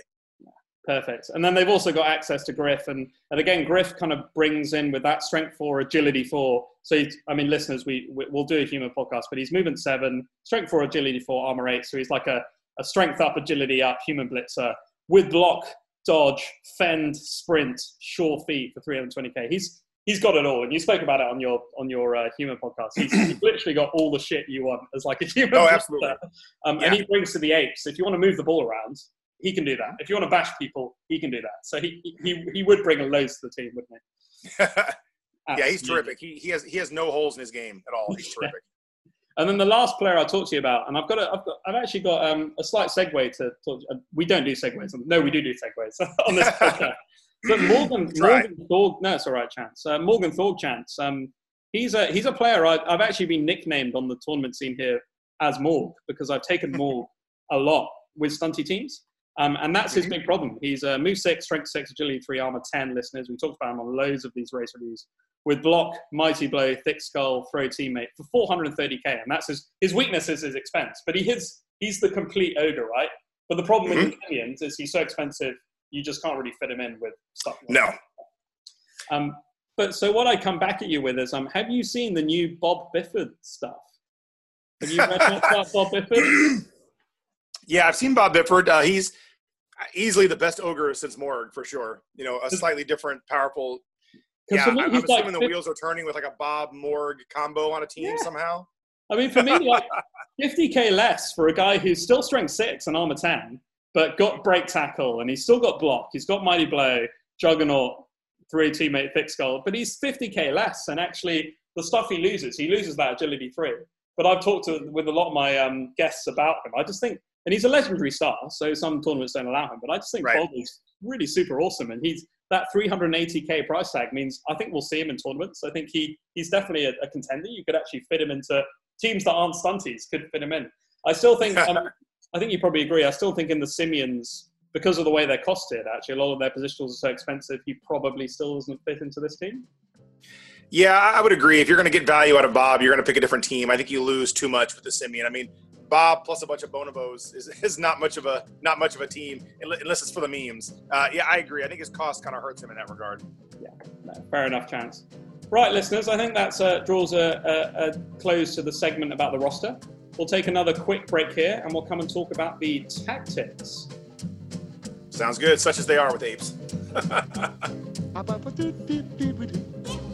Now I'm the king of the swingers, oh, the jungle VIP. I've reached the top and had to stop, and that's what's bothering me. I want to be a man cub, and stroll right into town and be just like the other men. I'm tired of walking around. Oh, ooby-doo. Ladies and gentlemen, boys and girls, welcome back to a very special Talk Knuckle episode where we're talking about the apes, the Simyins, and we're going to dive into the tactics with Chance. I'm very excited. Tactics, like you said at the end of the last tactics such as they are with the apes, right? Yeah, most Blood Bowl teams, except the very, very high tier, they have what they try to do. And quite often you need a plan B and C and D all the way down through. Yeah, they have a plan, doesn't always come through. And actually, I'm going to put this a little bit out of turn, Chance, because we forgot to talk about the rerolls. In the initial roster bit, and I'm just going to chat that in, and it kind of fits into the tactics and how good the apes are tactically at playing the game and all that sort of thing. Mm-hmm. But as we know, there's basically 3 costs for rerolls. There's 50k, 60k, 70k, and you've plumped the apes in that bang in the middle, 60k. And we know that the rerolls, actually the way GW have done them in the past is like, how good is the team at playing Blood Bowl, right? It's like, how do they train? That's why humans got 50k, L's have 50k and stuff. How did you go about costing the Simyin rerolls, the 60k reroll? You hit it right on the head. We plopped them right in the middle because 50 is probably too good. We understand why some teams have it. They're just so good. And then 70 is clearly for teams like Underworld, or Kimry, teams that don't practice or don't have that sort of drive. And we just felt that while the Simyin weren't a practice Blood Bowl team, they are a practice social community. They will communicate together. They've come out of the jungle, to play this game, and they've lived and worked together for, generations. So we thought right in the middle, that was just the best option. And I'm glad they only had 3 options because middle made the most sense. If there were 4 or 5 options, we might still be working on it today. That makes perfect sense. So it's not a cop out, but it's kind of the easy option. Makes sense to bang them straight out of the middle and chuck in that 60 for sure. Yeah, right, for sure. Let's dive into the tactics. So my reading of the team, and I played a bit of them now, is they don't quite. And we're going to talk. So we'll talk a little bit about tactics in general, but then we'll talk about offense, defense, and stuff later on. But yeah, they don't quite have the speed and agility of like a super fast, agile team like your Wood Elves and your other Elves. But they also don't have the resilience of a Bash team. So they kind of sit in between the two, don't they, when you're playing them tactically? They absolutely do. They're a hybrid team, much like a Necro, for example, or in a way humans, where they don't super accelerate in certain areas, but they have to kind of react and do different things. They're squarely in the middle for sure. Yeah, and I see them as like where their strength is they're definitely like a kind of ball retrieval team. So I put them in that space of the really good defense, like your Vampires or your Slann, and obviously way off the Richter scale Wood Elves. Like they're not good enough. Sure. But like Wood Elves. And actually, I was thinking about this, Chance. So I don't know what you think about it. I think they're quite like Skaven in a weird kind of way, because Skaven are really good at getting the ball back with their gutter runners, the grunners. But they're normal line rats, they're normal blitzers. They can't dodge quite as effectively, but they can pop the ball really effectively. And once the ball's on the ground, they can move it with super speed. And actually, the Simyins can do that movement with speed with the 2+ handoffs. And they can move the ball 12, 13 spaces. And Simyins, like, you really, really want to get that ball on the ground, don't you? If the ball's on the ground, that's where the Simyins, the apes, they're going to excel. So they can pick it up with any foot they want, can't they? That analogy is a good one. They throw decent blocks. You have to be very sparing with it. The goal is always to pop the ball out. Where's my ball? Where's my ball? Every turn, and to run away with it to a lesser degree. They're better than Skaven in some ways. They're not nearly obviously as good as the gutter runners. But yeah, that analogy is an apt one for sure. Because the 2 hands, they can just run into a tackle zone, grab the ball, and even in a tackle zone, it's 3+. It's like a normal human, whatever. They can't then dodge away unless they've got some skills. That's the problem it's hard to get to. They can go in and retrieve it, and actually they could throw it on a 3+, can't they? They can start to get it out like quite easily. And if you're super lucky, there will be a chimp or a player one off the ball. You run in, pick it up for that 3 in that zone. Just stand there and hand it to the next guy for the 2, and they can be gone. Yeah, if you're very lucky. So positioning is really, really important, isn't it? You've got to get those apes in the right place to do those sorts of handoffs, for sure. There's 2 particular strategies I want to talk about before we move on to it. We're going to talk about offense and defense for your apes and how that goes well and stuff. And because they don't have tails, right, Chance? They're not monkeys. That's correct. They do not have tails because they are apes. Apes don't have tails. Don't worry, you haven't got Drew on this podcast. You're not going to be trolled for the entire podcast. He loves that shit, doesn't he? He loves to see Yes, he does. A little too much. They've got a tail, right? They've got a tail. No, they don't have tails. Right. Anyway, let's talk about grab, because grab is a fantastic skill in these guys. And I heard you talk on your 3-Die Block podcast about that whole, passing the player down the line and then chucking him straight out of the field. But it's 2 strategies, isn't there? There's the whole. And we'll talk about how to develop your players. You might want that frenzy in to push a player out, because grab can really help that. But also the whole breaking teams up like that. I think that's what grab brings in. Those two dynamics. Absolutely agree. It's a double-edged sword, because you have to throw blocks to use grab, of course. But all your 4-string players don't have block, and they don't have access to block. So it's a real balancing of those 2 things. And yeah, the big thing about Norse is their racial trait, in my opinion, is all the frenzy. It's not block, it's frenzy. And they will always look for the surf. The apes have a harder time of it, but probably the next easiest team that isn't a Khorne or a Norse team, because of all the grab. It's also very good against teams that outstrength them, like Kimry, other 4-strength teams, Black Orcs, Chaos Warriors, Saurus. to move them around and break them up, to separate the guard out against dwarves is terrific. To separate the guard out, that kind of thing, and force teams that don't want to spread out to spread out. People are probably, talking to their headsets right now. Their main enemy there is stand firm. Stand firm is garbage. I don't mean that for real. I mean, I like stand firm, but to not be pushed is one thing, but I wish there was some sort of play with grab. Grab canceling sidestep is terrific, but it rarely comes up as much as the grab stand firm. So you face a stand firm team, you'd much rather face like a 10 guard team than a 10 stand firm team. It's horrible. But that said, yeah, you want to try to chain your grab together and spread teams out, kind of dissolve them on the pitch and move them around to give your players space to move, for sure. Yeah, and that's the thing, isn't it? If you're playing against like a dwarf guy who's super slow anyway, and they've got, and we all hate that, and I heard you talking on your podcast about, isn't there some dickhead in your league or tournament who takes like 12 guard and all his blockers? I heard you it's happened a couple times in different leagues, different players. One coach in each league has in the years past taken the 12 guard, 12 stand firm, tackle on everyone, even your runners and your troll slayers, those kind of teams. And, that's what you do. You play some claw palm and you handle it.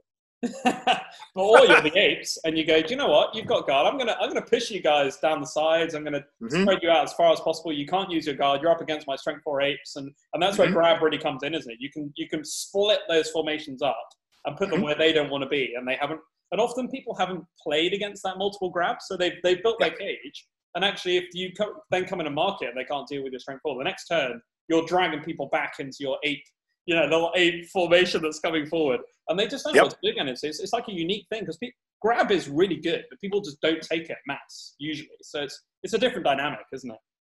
Yes, it absolutely is. You talked about, not only pushing people apart, but dragging them into your team. If you want to set up a foul or, maybe you're dragging a ball carrier to your chimp with wrestle or something. You're dragging them into a better block for you. You have the options.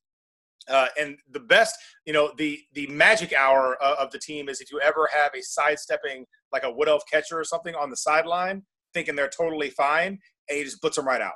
There's no sidestepping. Get in the crowd. It doesn't happen a lot, but it is absolutely terrific. It's the best example of an opponent forgetting what grab does. Just throw them out. It's great. So it takes a little getting used to, and but we really enjoy it. And the holy grail with that grab, like you said, is where there's someone who's like maybe 4, 5, 6 steps into the center. I think, this guy's safe, but I'm basing this gorilla, and you've got all your gorillas set up in this chain. And like you said, without block, it's a risk. Like often it won't come off. But that moment where you just pass that guy down the line, and you can see in your head, in your mind's eye, like these gorillas like having great fun and just passing this guy down the line. And then at the end, someone just pings him out, and you're like, and the guy's like, shit, that's happened, and it's so fun, isn't it? It's a great little bit of revenge too. If some elf team stalls on you and they score on turn 8, you have 1 turn and they don't think anything of it. They put 3 guys on the line and the rest of the team is way back in the back. And you say, well, I got 1 turn before the half. This one line elf going to the crowd, going out to meet the public, and they just watch him. They just watch it slowly happen and they can't stop it. It's terrific. You just got to hope for a friendly crowd. I love it, and I don't know, Chance. I assume you don't watch much rugby over in America, but not as much as I should. It's not quite like American football. We would say over here in Britain that it's more bloody, it's more brutal. There's none of this namby-pamby. You don't wear like armor or sure. You just go at your opponent. But I see grab like in that thing where people are pulling guys apart and it's all full contact and there's no stoppages. I see guys being thrown around, and I feel like the gorillas are more like rugby players in an American football setting. They're coming in. They don't quite know the rules. They're just chucking people around, and that's the style, isn't it? It's how the team's built. I completely agree. Yeah, grab and dump off, I think, are the 2 big rugby skills of Blood Bowl, for sure. Yeah, they play like that, for sure. I love that. Right, before we go into the offense and defense chance, and the second skill I want to talk about is the whole wrestle thing on the chimps. I mean, these guys, and we've already chatted, we know American football, but a lot of the guys listening don't. There are actually quite a few of the DBLers do like American football. We actually, I don't know if you know, Chance, but over here in England, and I fully credit Games Workshop for what they did for this. On Super Bowl Sunday, I don't know if you know this at all, but Games Workshop, the guys who did the Blood Bowl game, booked out the Bugman's Bar for the Sunday, which is the American Football Sunday. And over here, the game kicks off at, must have been 10, 11 o'clock at night. Like it kicked off really late. Right. But and usually Bugman's Bar shuts at 4:00 in the afternoon, so they booked the bar out. They put on the staff, did all that. They put on the Super Bowl, like what was it called? It's called Bugman's Bar Brawl, I think, but it was effectively a Super Bowl game. So we went and played 3 games of Blood Bowl, and I'll be honest, this is where they fell down. The Games Watcher guys did not know how to run a Blood Bowl event. I was like, that doesn't surprise me, Thomas. It was bad. It's, the way they did it was bad. But it was a lot of fun. Like, I turned up, just had some drinks at Bugman's Bar, and you've been to Bugman's Bar. It's loads of fun. Yes. Had some drinks. And we played, and that was the thing. We played the first game in their canteen, not in Bugman's Bar, because it started at 1. So we had the first game in the canteen, and that was like, I was like, this is a bit shit. Like, this is all like canteen tables and then, all that kind of stuff. But then the next 2 games were in Bugman's Bar because they shut it at 4 and they booked it out. So playing Blood Bowl in Bugman's Bar on those wooden tables. And then they actually had and they had the 6 Nations, which is the rugby thing we have for every year. We have England, Wales, Scotland, Ireland, France, Italy. All those teams play that. So they had 6 Nations on in the afternoon with England playing. That was on the big screen in the afternoon, playing Blood Bowl, getting some beers in. It was really atmospheric and really, really cool. And then they obviously we finished the event, and that finished at about 8, 9 o'clock. And then the Super Bowl kicked off, and all the Blood Bowl guys were watching the Super Bowl. It was so cool. It was like a really cool event because we played some Blood Bowl, and then we watched the Super Bowl in Bugman's Bar. I mean, it was just so much fun. And that, kudos to them. It was a really cool idea, and they did pull it off. That is amazing. It does not get much more Blood Bowl than playing Blood Bowl with a pint in Bugman's Bar. That's terrific. Yeah, hats off to them for doing that. That's a great idea. And then rolling into the Super Bowl. I mean, it's exactly right. It was just super, super cool. But anyway, we were talking about wrestle, and about the whole how they don't know how to do American football players, but how you guys do. So, and these using wrestle on the chimps, like we've talked about already, they're like your perfect safeties, aren't they? They are literally American football safeties. That's why they got these skills. You got a couple of them. It makes perfect sense, and that's why they've got those skills, right? Absolutely right. We always envisioned them as safeties or sweepers as opposed to blitzers. Wrestle also plays very well with the grab and the extra arms because they're a very handsy team. They want to put their hands on you and do unpleasant things to you. That all just fits together, and it just led their skill progression too. So we wanted Wrestle. We've been talking a lot with Tom Anders and about how when Wrestle came in, they wanted some counteractive skill to block. I mean, block has no counter in the game. People might say it's dodge, but I don't think that's true. There was no counter to block. Not that it's broken by any means. Most teams would just counter block with block. That's just what would happen. But wrestle became that first way that you could block someone and have an option. No, nobody gets hurt. We're going to fall on the ground and wrestle around. It was just so beautiful in its simplicity. And the game, I think the game didn't realize how badly it needed it, quite frankly. And wrestle is one of my all-time favorite skills. And the chimp just made the natural carrier of it because of the position we wanted him to play. Yeah, you can see that chimp. And again, I go back to me watching Planet of the Apes. I watched it recently, like just sitting, 10, 11 o'clock at night. At the moment, I've just actually moved in with my girlfriend during lockdown because we had to. So about 9 o'clock at night, she goes to the bedroom and watches her stuff in her room. And then I sit and watch because she doesn't like fantasy. She doesn't like sci-fi. So I sit and watch. So I've been sitting watching Planet of the Apes this week. That's been my 9 o'clock onwards film. So good. But I can just imagine the chimpanzee. He's rolling around the floor. He's giggling. He's laughing. And the rugby footballers, the Blood Bowl players, like, what the hell are you doing? Like, you're wrestling me down. He's just giggling and he's hoo-hooing like a monkey, an ape. Sorry, he's carrying on. It's totally synonymous with what you think of the apes. They love playing the game, and it's just kind of an extension of the fun and the like that they have with life. I could just totally see that. Absolutely. You have something they want, so they're going to run at you and jump on you and knock you down to get the thing they want. Yeah, the football. But it's a super effective skill, and we'll talk Chance in a bit about how to develop your team. So I've got some opinions that you may not have heard. You may have, but you may not have heard about how to develop those teams, and we'll talk about it. But Chance, let's talk about offense first with the apes, the apes of wrath, the Simyins, whatever you want to call them. For me, these guys, they can score when they want, right? They've got the extra arms. They can move the ball around. They can literally score when they want. They're not, and like we've said already, they're not dodgy like hells, as in they can't dodge away. They can't move around, but they can ball handle like them. So how do you play these guys on offense? Do you look to score quickly? Because you can't really grind, can you, usually, against like a normal bash team? It's very rare that you can grind. You need some development. I mean, one of the ways to overcome the gorilla's lack of block is to prioritize points on your bonobos.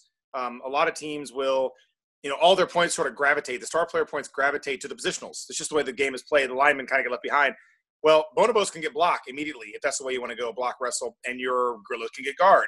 So you may want to prioritize getting skills on them so you can throw the blocks to clear the space. Again, not a bashy team like you said, but you may want to start to plan that way because you want to throw a lot of blocks. Because much like Skaven, like you so correctly pointed out, they can move the ball real well. They don't get out of contact exceptionally well. So you need to make those blocks in your favor. As far as scoring quickly is concerned, again, this is like everything in Blood Bowl. It depends on the matchup. If you are going to play a slow team that maybe doesn't completely outguard and outblock and outbash you, you want to get a little quick 2-turn in, put the pressure on them to rush it a little bit, and then kind of play that step back, get in the way, grab them, break them up a little bit, like a dwarf team. Chaos Dwarves, if they're not putting the ball in the Bull Centaur's hand, a team you think you can stay in front of and kind of stall out until the half, go up 1-0, minimize your damage, go from there.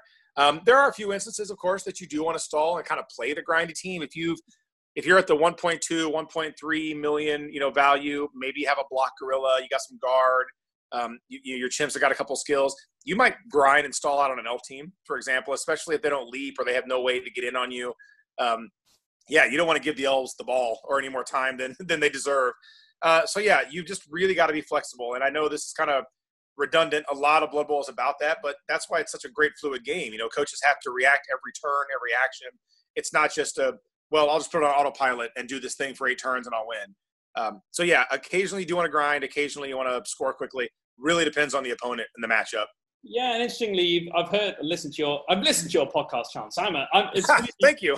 You talked about Jervis. I'm a fanboy of you, Chance. And take it the right way, definitely. And I've listened to your podcast through it about interestingly, you kind of compared the apes to the humans a little bit like that, and they're not like the humans in that. And don't take this the wrong way, listeners. We will do a proper human talk through it because I love the humans, but the humans are super flexible because of their skills. Like they've got super average stats across the line. No strength 4 anywhere, no agility 4 anywhere, none of that shit. They've just got really good skills, and therefore they can adapt to the player they're playing with. The apes do the same thing, but actually they've got the gorillas with the strength 4. They've got extra arms across the board, so they can move the ball around more than you think.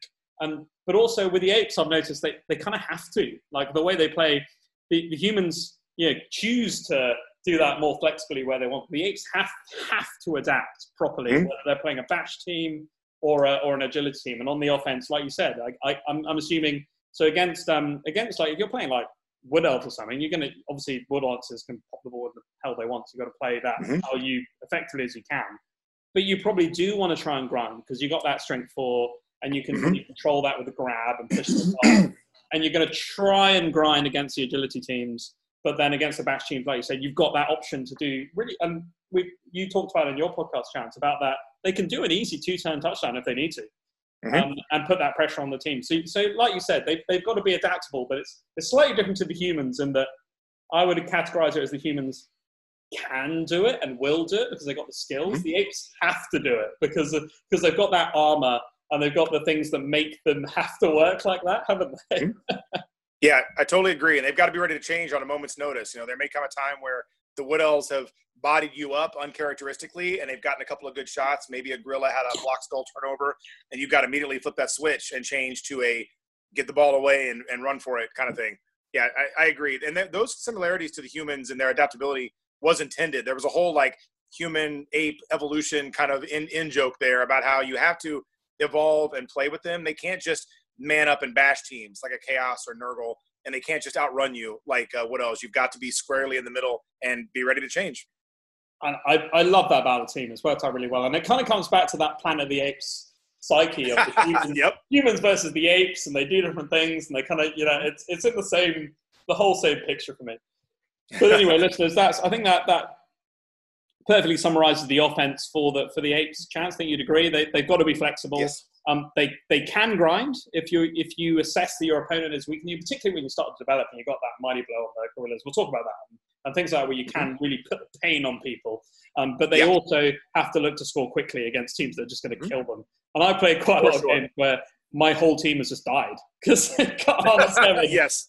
And it can happen. They just explode. Like the monkeys, and it's so sad. Like I had a game early on where 2 monkeys just died straight away, and I was really attached to those monkeys. It was really sad when it happened. But you've got to be adaptable. But Chance, yeah. Let's go into the defense as well. And I actually think, and I think you probably agree the way you've been going, but I think this is where the Simyin really excel, the defense. They want to be defending, a bit like Slan, a bit like Vampires, seems like that, that wants to defend. You know, you're going to stand up your opponent because you've got that armor value 7 and you can't dodge away, so you're going to stand off. You're going to use your wrestle. You're going to use your grab to break up the bash teams like we talked about. And then, as we've already talked about, use that extra arms to your advantage. A ball on the floor is a good ball for the Apes, right? If you can get that ball on the floor, you're going to be at an advantage against most teams. That's absolutely true. Yeah, and I do like their kind of unusual defensive ability. Like you said, against teams like Slan, they have all that leap. You know, Vampires have all that hypno gaze. Bretonians I would throw in there. All that starting wrestle and fend. There are some teams, Nurgle, obviously, to me, they're the kings of the defense. All that foul appearance, disturbing presence, some tentacles thrown in there. A lot of these teams, there's a lot more varied ways to play a defense ingrained in Blood Bowl than there is offense. I mean, offense, it's you run the ball down the field, you score. That's basically it. No matter how you do it or you throw it, that's what's happening. But defense, there are so many varied ways to shut an opponent down in this game. It's just beautiful. And we were hoping that Simyin could do that, like you said, with the grab. Not as well as some of those teams, obviously. They need some help. But, yeah, they're a defensive-minded team first. And someone once said, this is not from me, but someone put it really well and said that, you know, Blood Bowl, most of your teams have what you need to score already. I mean, that's all pretty much in there. Even the not good teams, you pick the ball up, you run down the field, you got it. You need to develop your team to play defense. And the Simyin are already kind of – they have a foot in the right direction there. They're absolutely a different. That makes sense. Sorry, Chance, you're cutting out a little bit there. Can you just say that again? Hello? Oh, I would agree that they are a defensive team first. Or you need to develop them in that regard to make them defensive because their offense is already there in the team to start. Great. Yeah, you're back now. You just went a bit Dalek there for a bit, like Doctor Who Dalek. Super old phone there, probably. That's what's happening. So I think you were just moving around too much. That's that's fair. Shifting there a little bit, getting comfortable. No, I fully agree that the whole defense thing. But the problem they've got, and this is the last bit we'll talk about the tactics, is that you know, they are a defensive team like Vampires, like the Slam, but they do struggle a little bit more to like reliably pop the ball. You've got to think a turn ahead, haven't you? Because you've got to use that grab to pull people to where they don't want to be. Because they can't just leap in, they can't hypno gaze. They can pick the ball up once they pop the ball, and you've got those two wrestlers who, you know, could definitely die early on. Yes, you've got the tools there, but you've got to think a bit more carefully about it, and that's why they're like you've correctly made them more like a lower tier 2 team where they can do that, but you've got to think about it more, haven't you? Absolutely, you do. You have to. They're much more reactive. Vampires and Slan have the ability to be proactive. As you mentioned, they can get in and use their leap and their gaze to start something. Apes have got to be reactive. So you've really crucially got to decide when you throw a block and when you follow up, or when you throw a block and not follow up. You know, who you want to separate. You've got to stay in front and just. You're basically forcing the other team to, lack of a better term, to expose themselves, basically. You know, maybe the runner has to run free. Maybe a block, the slow guys get tied up and they can't escort the ball carrier down the field. You've got to be very patient and look for your chance. Now, as they get developed, you will become a little more proactive. The gorillas will become better blockers. The chimps will, gain their tackle or their strip ball or whatever you want to do. And you'll have some bonobos, the unheralded stars of the team. You'll have some bonobos with some very key skills that'll really help you. And the orangutan, too, we'll talk about. So after a while, you'll be more proactive. But, yeah, to begin with, you've got to be reactive and got to look for your shots. And like you said, Chance, the apes are always exposing themselves. So that's – Yes, they are. Some of them wear pants, but that's a practical concern, not a modesty concern. Anyway, listeners, Chance and I have talked pretty extensively about the tactics of this team, and it's a constantly evolving thing because they're such a new race, and that's what this great thing for you to see. People are coming up with new sorts of shit and new sorts of tactics, and we're only just scraping the surface. A lot of the Blood Bowl teams have been around for 30, 40 years now. Like, it's been a long time the team's been around. So the Simyin are still evolving. They're a young team, and there's more tactics to build for them. But we will take another quick break here, listeners. We talked about the tactics in pretty good depth here. We're going to take a break here, and then we're going to come back and talk about league play for the Simyins, but also have a quick chat with Chance about the Iowa League scene, and I'm sure the Londoners are really keen to hear about that. We'll see how it goes. All right, look forward to it.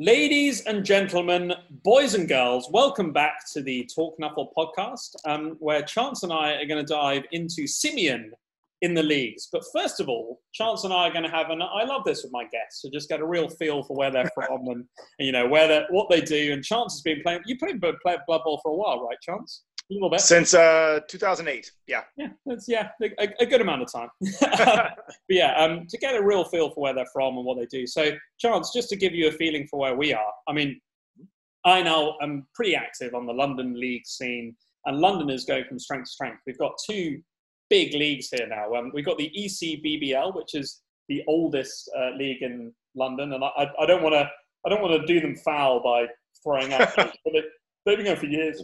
Probably decades, since the early 2000s for sure. I think it's 2003, 4 that the ECBBL has been going on for. Really old league, been going on for a while.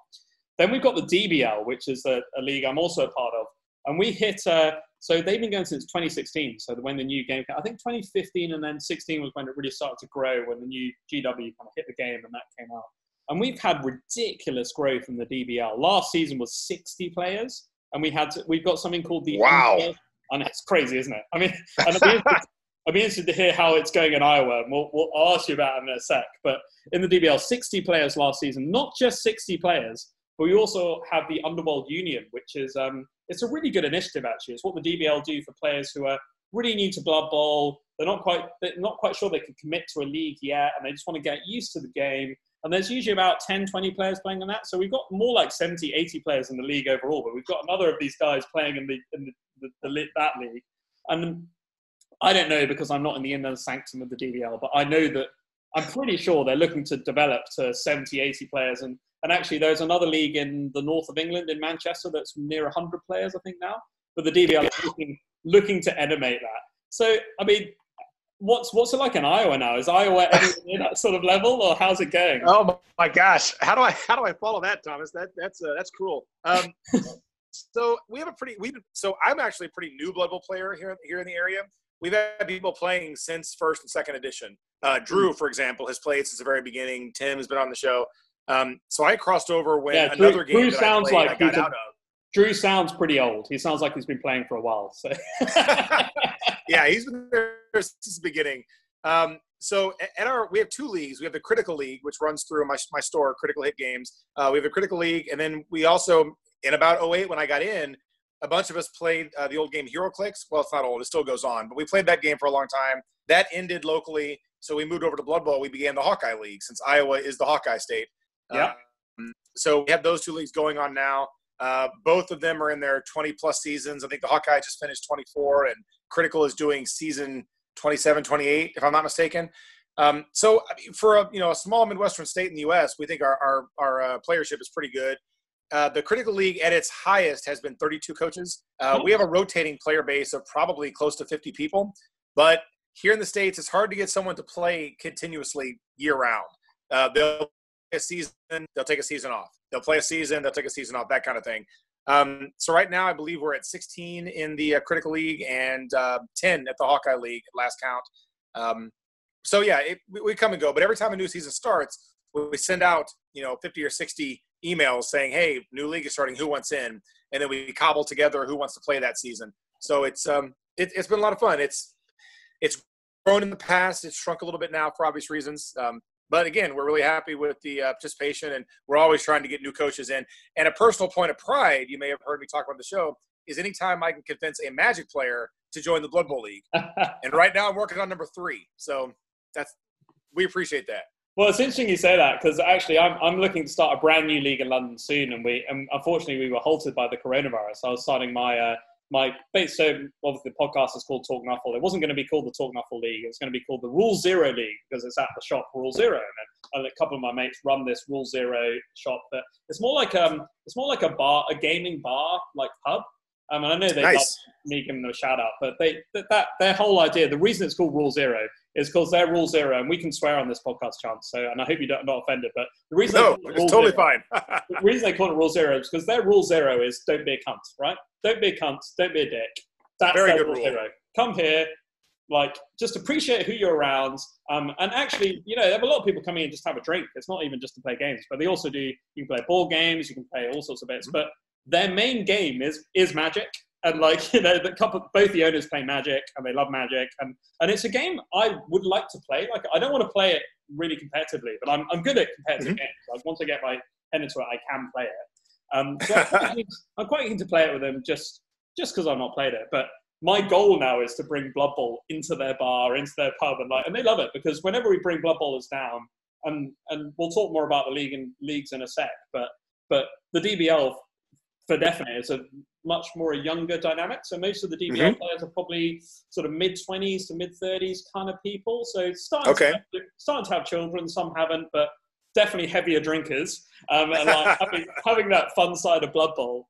So, you know, when we descend on Rule Zero with a 40-player event, we'll drink through 200-300 pounds worth of beer easy. It's not even a contest. Thrill them, yeah. So yeah, just roll through them. So yeah, I think it's interesting you say that, like trying to convert Magic players to Blood Bowl, because that's what I'm looking to do. And it's a shame because we were going to run our first Rule Zero league I had 8 people down. I was literally like 8 people. Let's start. Let's get going. And then I was actually looking, and it's questions I'm going to ask you now about your league, but I was looking to use the Games Workshop rolling league rules, because they actually have rolling league rules in, like where you rebuy your players, and they've got a system in there. And as far as I know, in London, no one's ever really done that. So I quite wanted to just experiment with a few guys, you know, play 5 and do it really short, like do 5-6 games and then re-roll and just see how it works, because why not? Have some fun, play some drinks. And I'm pretty sure I know the answer, but in Iowa, right, you guys do a rolling league, so you can bring teams back time and time again. Is that what you guys do in the leagues? Or? Yeah, we've been doing that for many years. We've always used the phrase Eternal League. It's always just the way we'd heard it. Some of us take a different approach to it, but all of us are kind of into the fantasy football aspect of the game. Sometimes people don't talk about that. You know, you come up with your names and your player names and your history, and you might have a lineman that's a brother of one of your blitzers and he got killed, so a new guy joins the league to avenge his family and that kind of thing. And I don't think you can really do that unless you have one of these eternal formats. So yeah, we have long done that. I played that Chaos Renegade team for probably 6 seasons until we finally won the cup. So yeah, I enjoy that. I know some people don't. Some people would be more about, you know, capping team value or bringing people, you know, bringing new teams in, that kind of thing. And that's a constant discussion between the commissioners and the players. But yeah, we've done Eternal League for all the years I've played, for sure, for over a decade now. Yeah, it's interesting that you guys say that, because, and I'll give you, this is purely information for you, Chance, because the listeners have heard me talk about it a couple of times. But when I came back to the game in 2016, I was like, oh great, Blood Bowl's back, and I bought the bots. I got the human team. I was like, I love humans, and we talked about this already, like how much I love humans. They're just the epitome of Blood Bowl. So much fun they are, and how they epitomize it and everything. So I bought the human team, painted up a brand new human team. I call them the Light Dwarf Love Cannons. That's what I call them, because I just think that's just such a fun sort of cartoon name to call them. And I painted them bright pink. They are the Love Cannons. They're the Light Dwarf Love Cannons, and their captain is Ivanette Lightdorf, who's a cousin of Marius Lightdorf. For the listeners who play Warhammer Fantasy or Age of Sigmar or play the Total War games, Marius Lightdorf is one of the elect accounts of Avalanche. Okay. So his cousin Ivan has started this Blood Bowl team, and Marius is like the proprietor of the team, and he gives them all the money. And then I had one of the blitzers was called Terry the Hulk Hogan, and he was. That's right. And I actually converted a miniature who was like, like the human thrower who's doing that. So I'm doing for Chance like a picture of the human thrower right now. It's terrible. Doing a great job. Trust me. Terrible for radio. But I basically converted him to be pointing like that, and then have his arm up like the Hulk Hogan from wrestling. So he was supposed to be Terry the Hulk, and I also That's right. I also converted like a head scarf over his head, like a bright pink. Nice. So the idea was is that Hogan. if Annette was one of the blitzers, and he was the guy who I gave Frenzy to straight away. I was like, Frenzy, if Ivan is going to be this crazy, supposed to be the captain, sent by Marius to do it, but he's like nuts. He's not really cool. And then we've got the Hulk, who's like an old school guy who's come back in to actually beat the shit out of people. That was like my Sure. But anyway, I did all this, painted the team up, and I was ready to dive back into the Blood Bowl scene. And then, and listeners know, as happens when you're in the military, like shit can happen to you and stuff can happen. So in March of, I think February of 2017, so the game came out in 2016, painted it, and then end of 2016, 2017, got posted to Canada.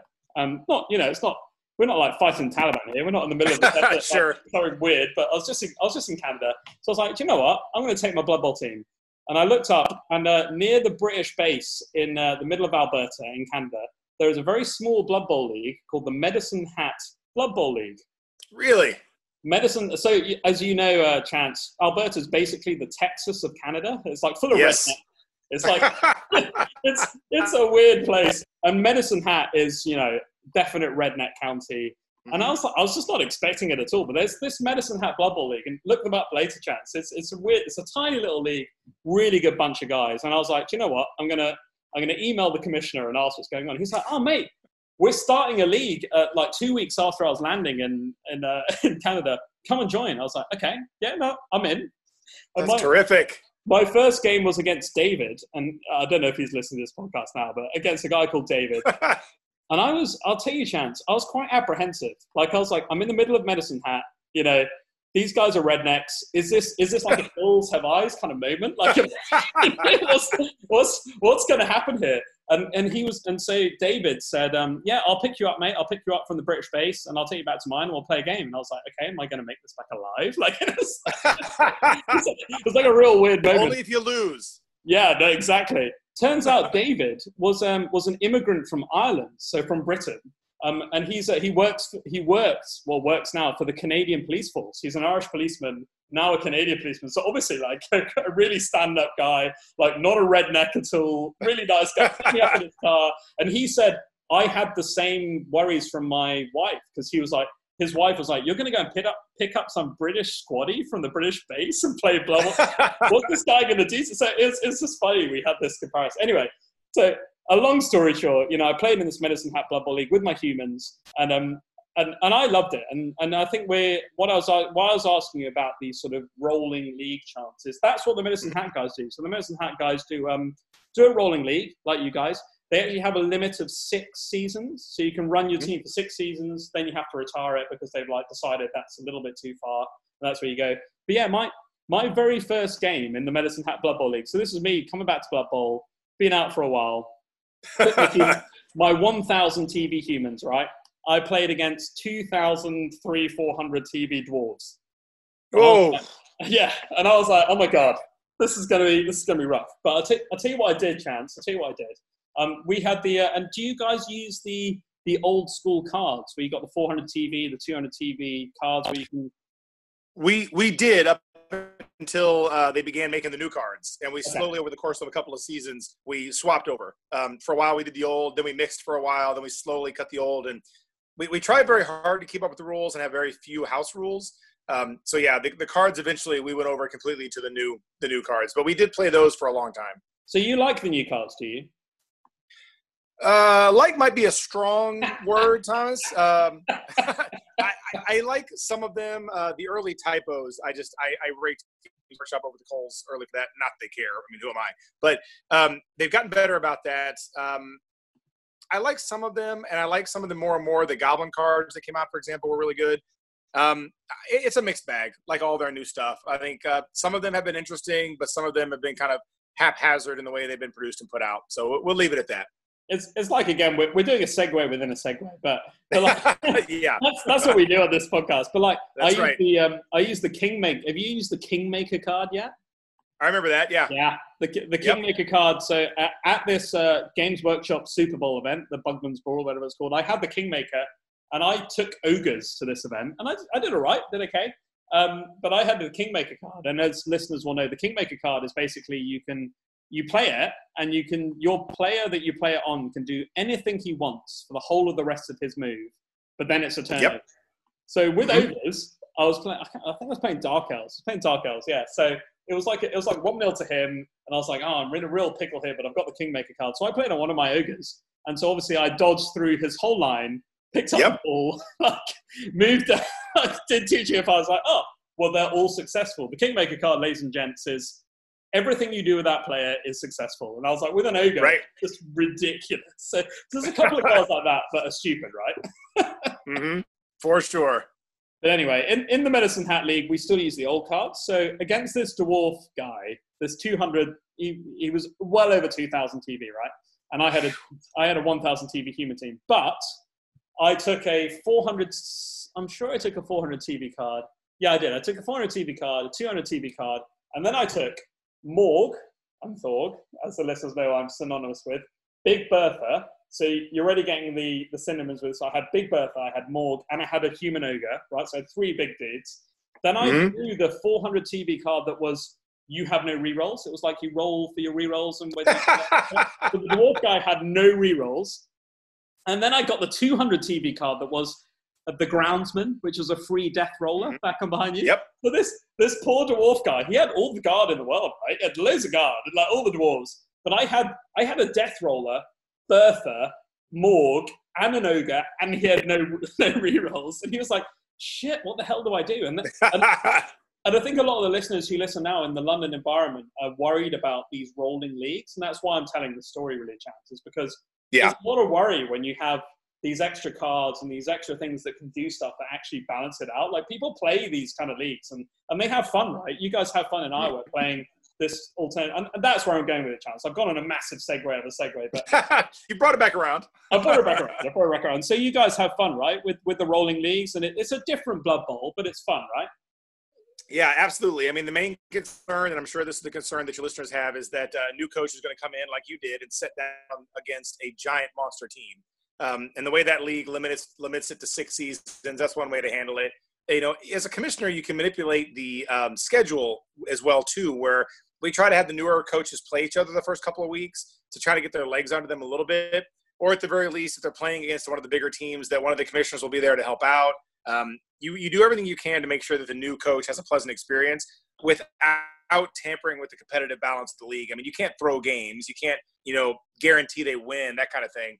But you want to be sure they see the light at the end of the tunnel, that if you take your lumps, some teams are going to roll you over and you're going to lose some players, but they will develop. The ones that survive will be stronger. You will eventually get bigger and become one of those teams.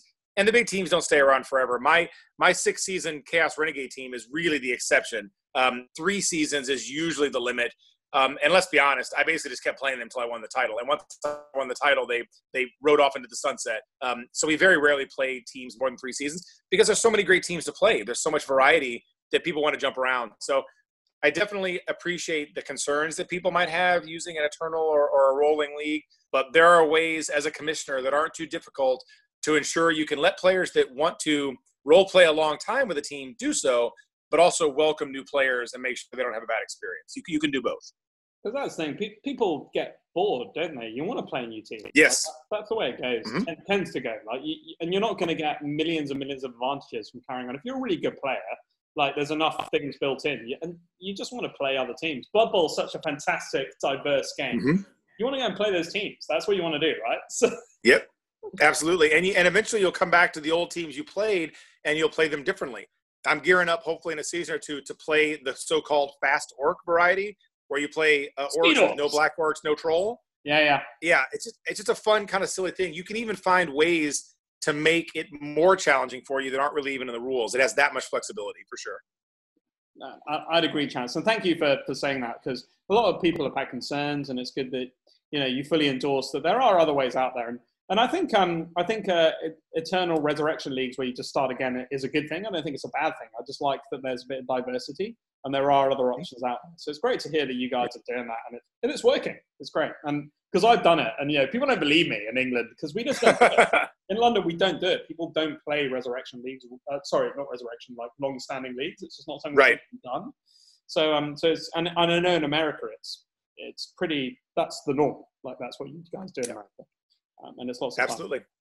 Anyway, yeah. So we're about to dive, ladies and gents, into the players and how to develop them in a league environment. But I think I'll just touch very quickly on getting Simyin into your league, Chance, because I've been having a long-standing campaign with my league commissioners, and I've been joking about it. And I think they're lots of fun, and I don't think they break the game. And I think that's my biggest argument is that if you want to use them and you think they're fun for the fluff, they don't break the game, so why not?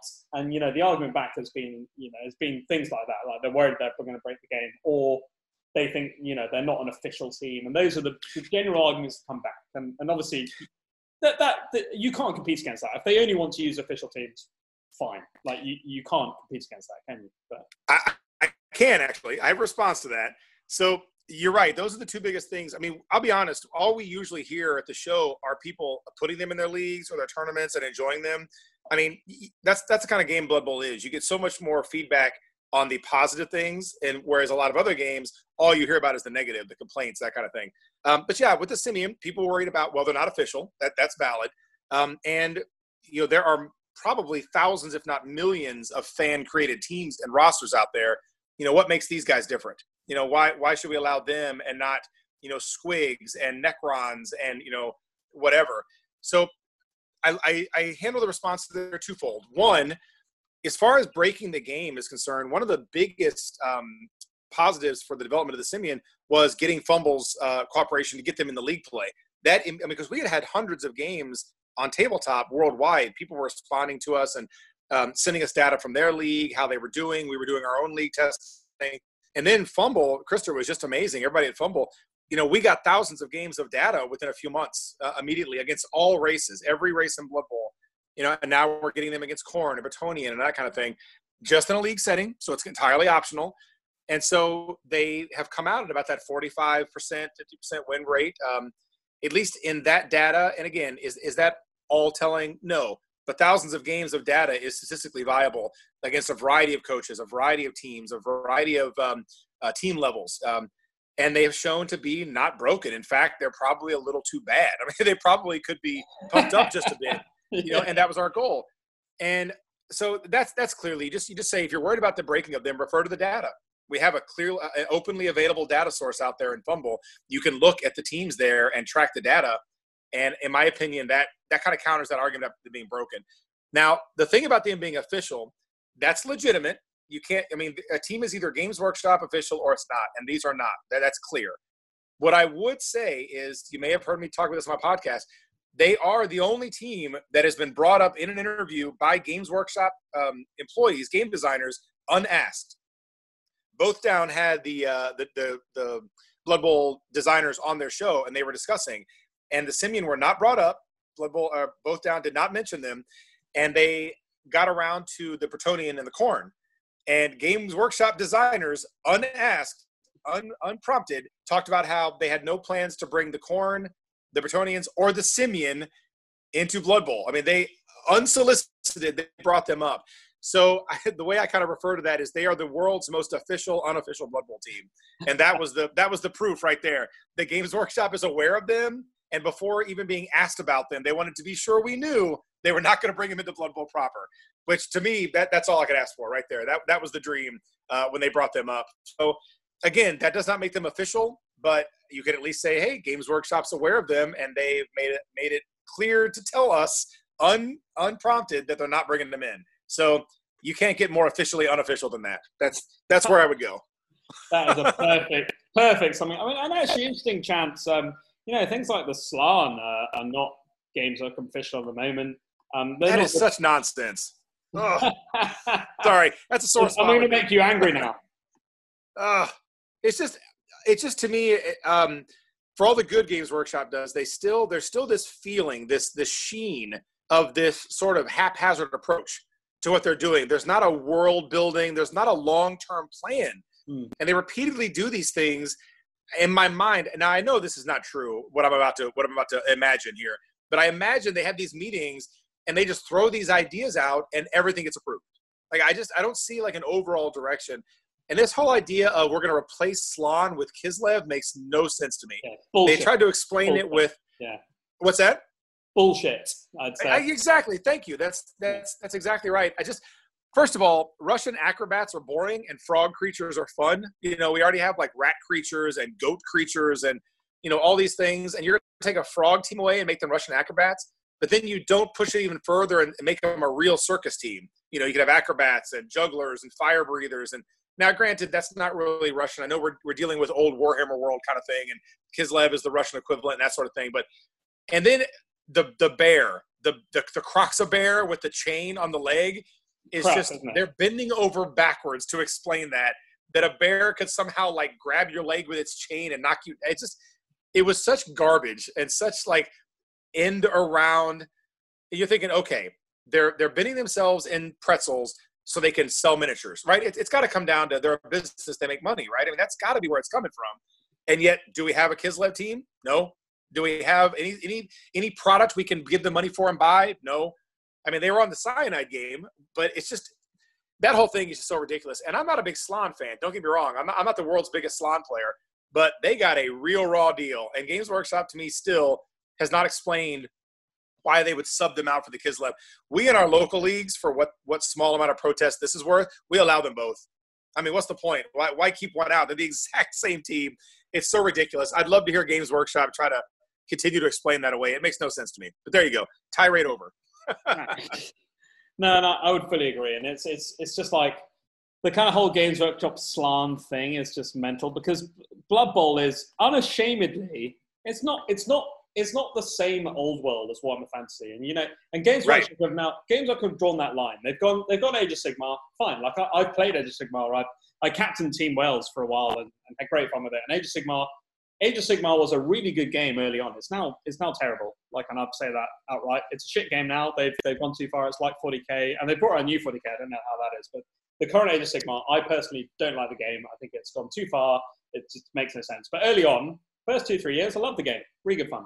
But unashamedly, Blood Bowl is like an alternative old world universe. The whole point of the game is it's not the old world. You don't have Tyrion in Blood Bowl. You don't have Teclis in Blood Bowl. You don't have Mazamundi, these great old fantasy players. The whole point is it's like the old world, but it's fluff-wise alternative. So you use sport instead of war. Like, and that's fun. Like, it's, me and you, Charles, we love it. I mean, I'm a soldier, and I love the idea of sport as like an alternative to like solving your disputes. It's fucking great. It's awesome. Yeah. And that's the whole point. And they could have done that. They could have said that with the Slan. They could have gone, you know what, we're going to be unashamed about this. We're going to embrace Slan. We're going to say these are not the big fat frog Slan guys that you know and love if you're a fantasy guy. These are the young Slan and, what has been traditionally the Slan. And they could have done that. And they would have, like, no one would have cared. Like no one would have cared. Yeah. But the reason they've done what they've done is I'm assuming that they think that they want to bring across and that's fine, like young kids, people who don't necessarily haven't played Blood for a while, who understand what the old Slan are, because that's what they've got in the Spike, and that's the one Spike magazine chance that I don't like is the Lisman one, where they basically confirmed our suspicions that Slan are not coming back. Like that. Yeah. but I kind of get it, because they want kids who played with the big fat frog Slan to come and play Blood Bowl. That I kind of get, but I also just don't think that they will. I think that they're appealing to a different demographic, and I think that they've fucked that up. I just think that they need to reevaluate that, and they haven't got as much money in playtesting into Blood Bowl as they have in fantasy, and they should just embrace the fact that they've got, the World Cup this year. You went, Chance. I actually had to work. I was supposed to go. It's a shame we didn't get to meet. Oh. Meet there. I was supposed to go. I was down to go, but I got put on a course by my brigadier that I had to go to. And my team were there.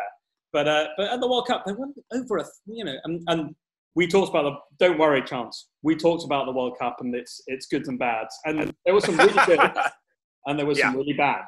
There were some really goods. There were some really goods. But there were, what were there, 1,500 people at this World Cup? There were a lot of people who play Blood Bowl. Yeah. There are a lot of people.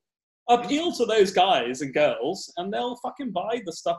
And I think that's Games Workshop, just not quite there. They'll get there, but they're just not quite with that. I could not agree more. You talked about, it really seems like they want to connect Warhammer and Blood Bowl and not be super obvious about it, because they want it to be a gateway.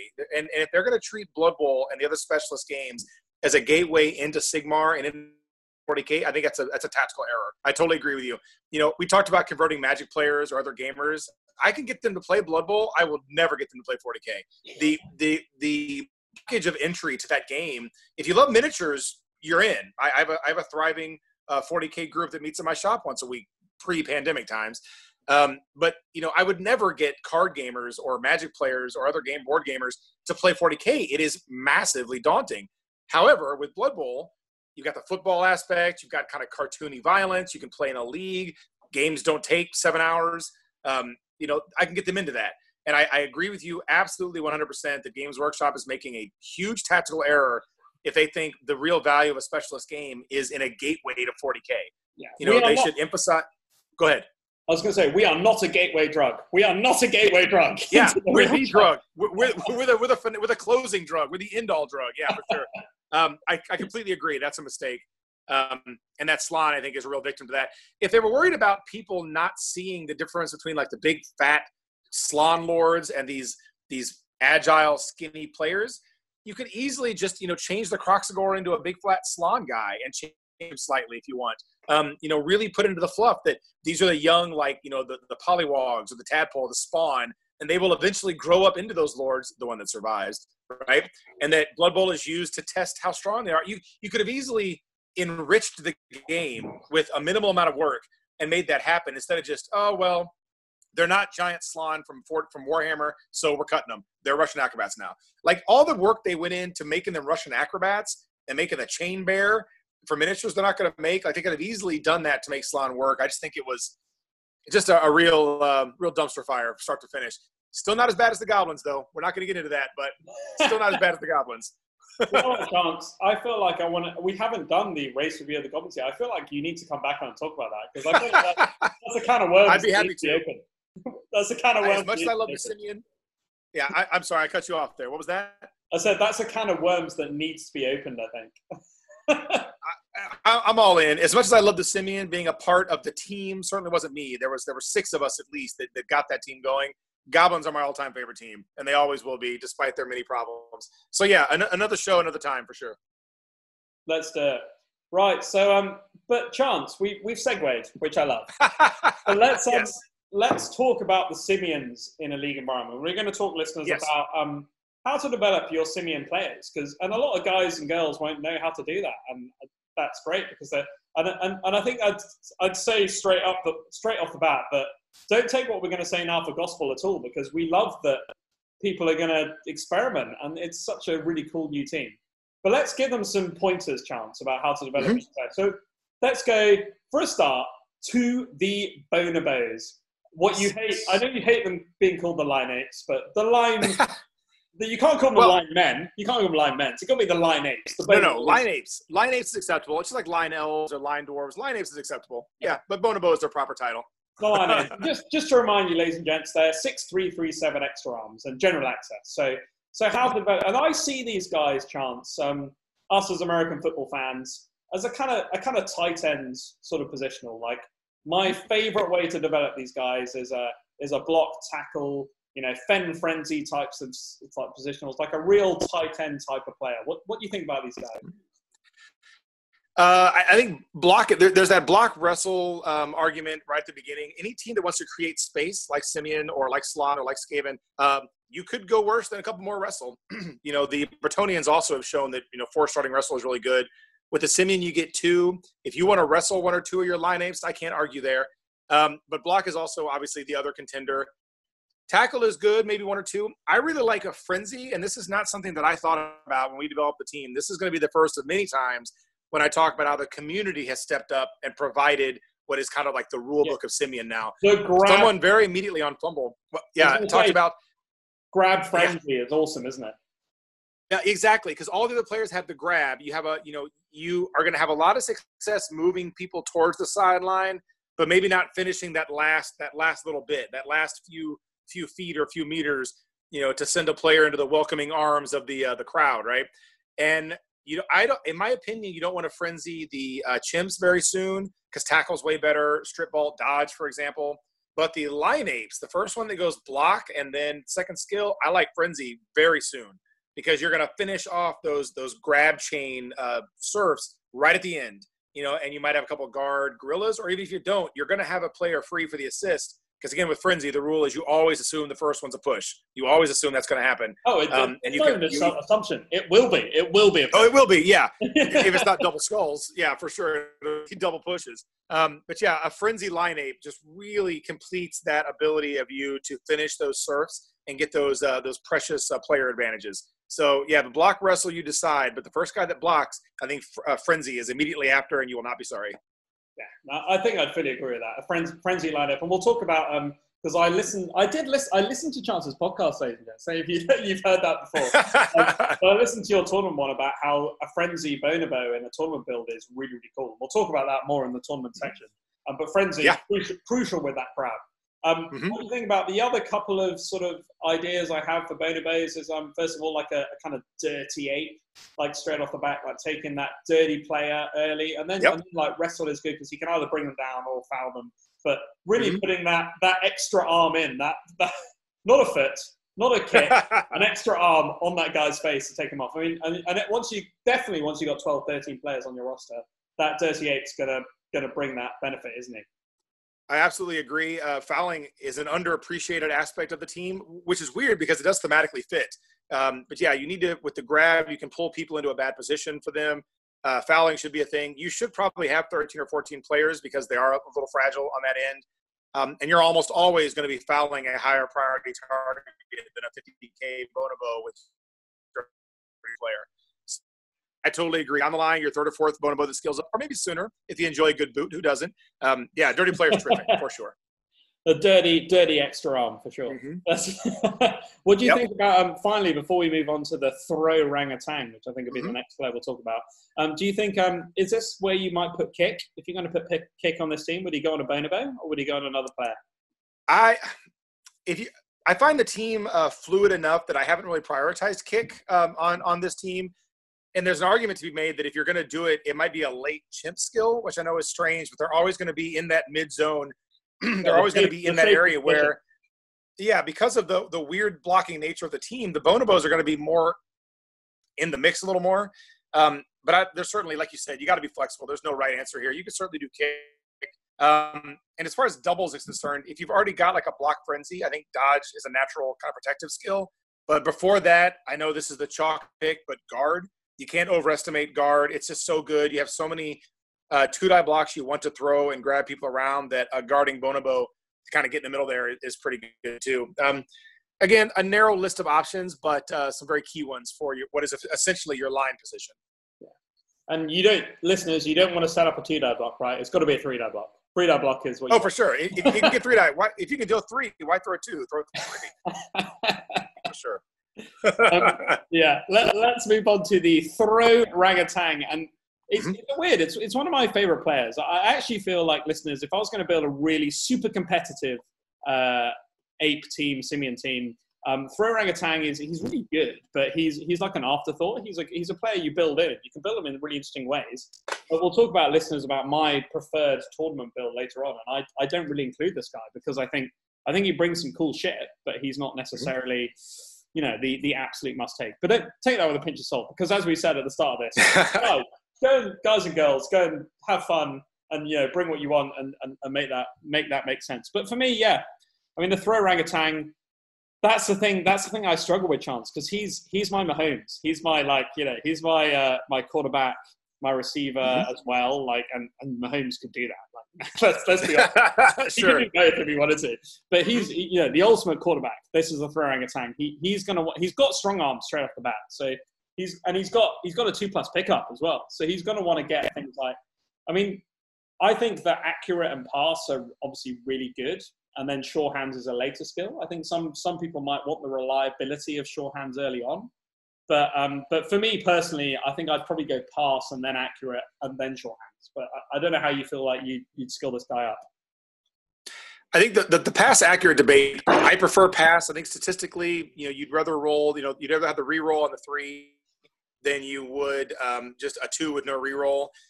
The orangutan, people have had a lot of differing opinions on what to do with this player. And this is, again, the community has stepped up, fumble especially. The throw orangutans are that player that ostensibly they are the thrower, but if a key double or boost happens in the first skill or two, I've had people swear by effectively switching their position. For example, 8 armor, you talked about earlier, the 8 armor. If they get a doubles on their first 1 or 2 skill, assume you take block for the first skill, which I know is not a throwing skill, it's kind of general. But if you get doubles for guard, I'm going to go back to that again, they effectively then move right to the line. They become another line player, and the other thrower, the thrower orangutan becomes your thrower. So again, people have talked about diversifying them quite a great deal because of that extra armor to give the gorillas kind of that muscly, assistance up front. So you may want 2, and you may want to see how they go.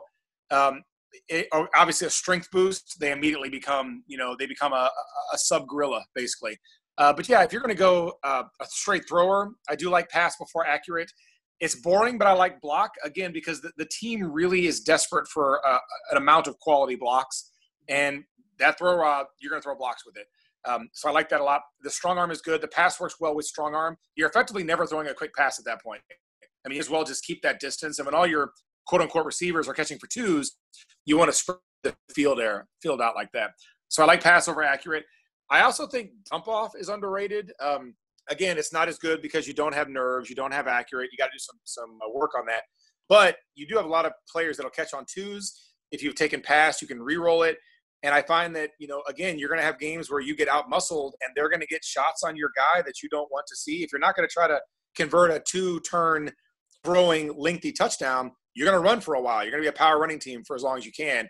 And that dump off is just a really nice kind of insurance policy, much like the Kimry taking it. You may not complete the pass, but you can control where the fumble goes. So I like all those. But, yeah, you really want to look for that doubles and that positional switch for them. People online have talked about that, and I really enjoy that. 1 doubles for block guard supports your gorillas so incredibly well, and you still have a throw orangutan to run the ball. So look for that.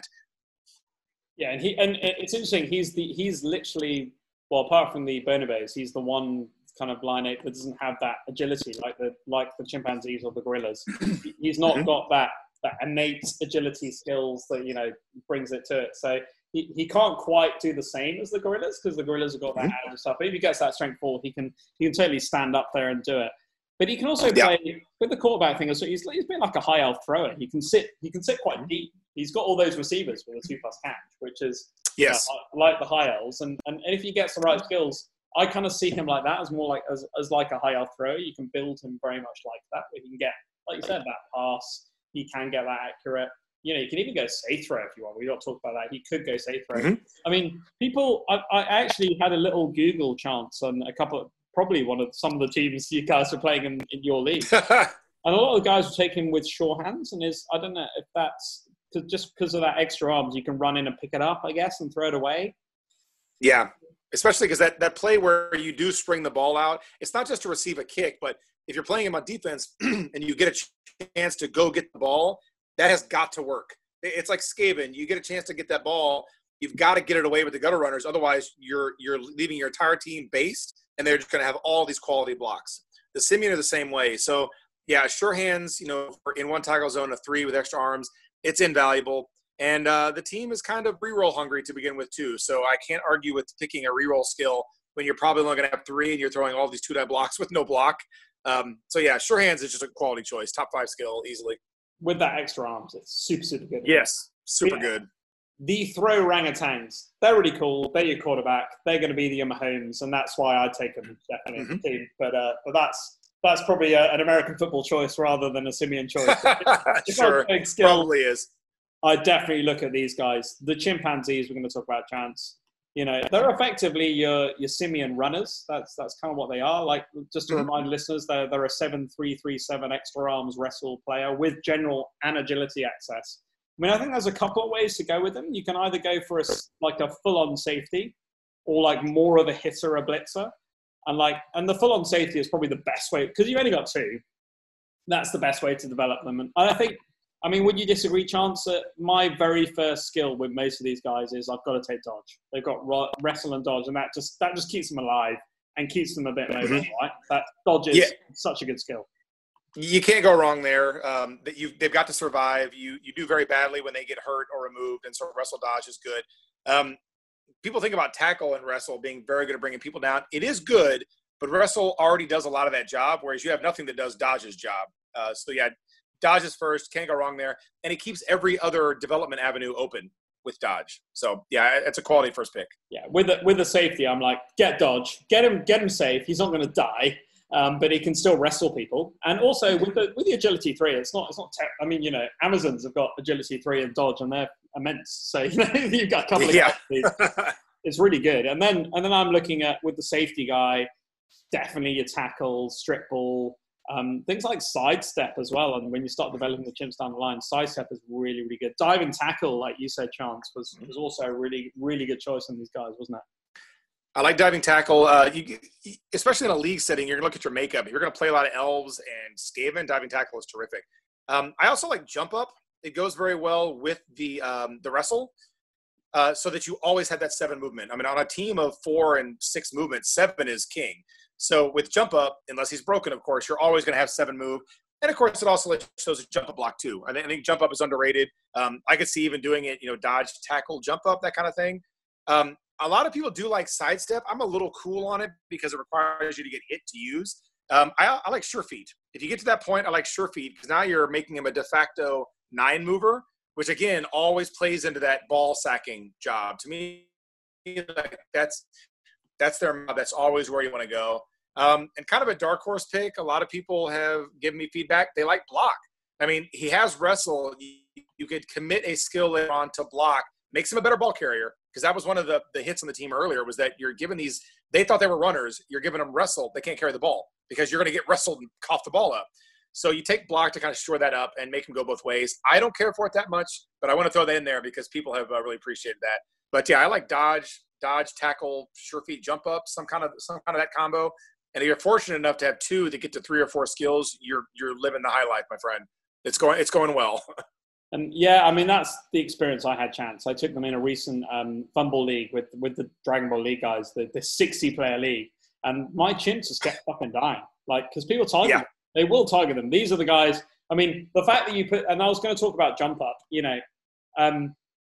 like witches have jump up, right? And witches are one of the very best players in Blood Bowl. So the fact that you put these guys in the same breadth as them, and I do, like, when you're playing Simyin, people are going to try and foul these guys, are going to try and kill these guys, just like witches. And jump up is phenomenal on witches, and people underestimate it because it's so good with that move 7. You can move around, you can go and do stuff. Mm-hmm.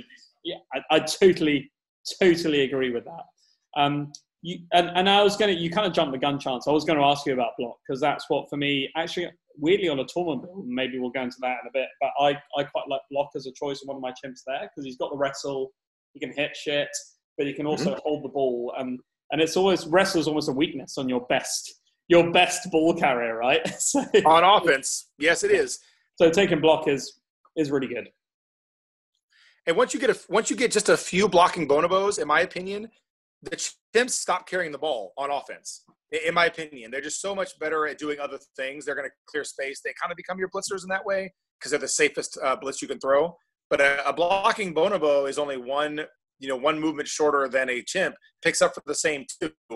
And if you're protecting him well enough, he's going to get the job done. So, again, like the throw rod's positional can change with a certain skill, the chimp's efficacy, I think, changes based on the development of the team because they are clearly your best player, and the best player of every team changes roles that, suit that team's needs at the time.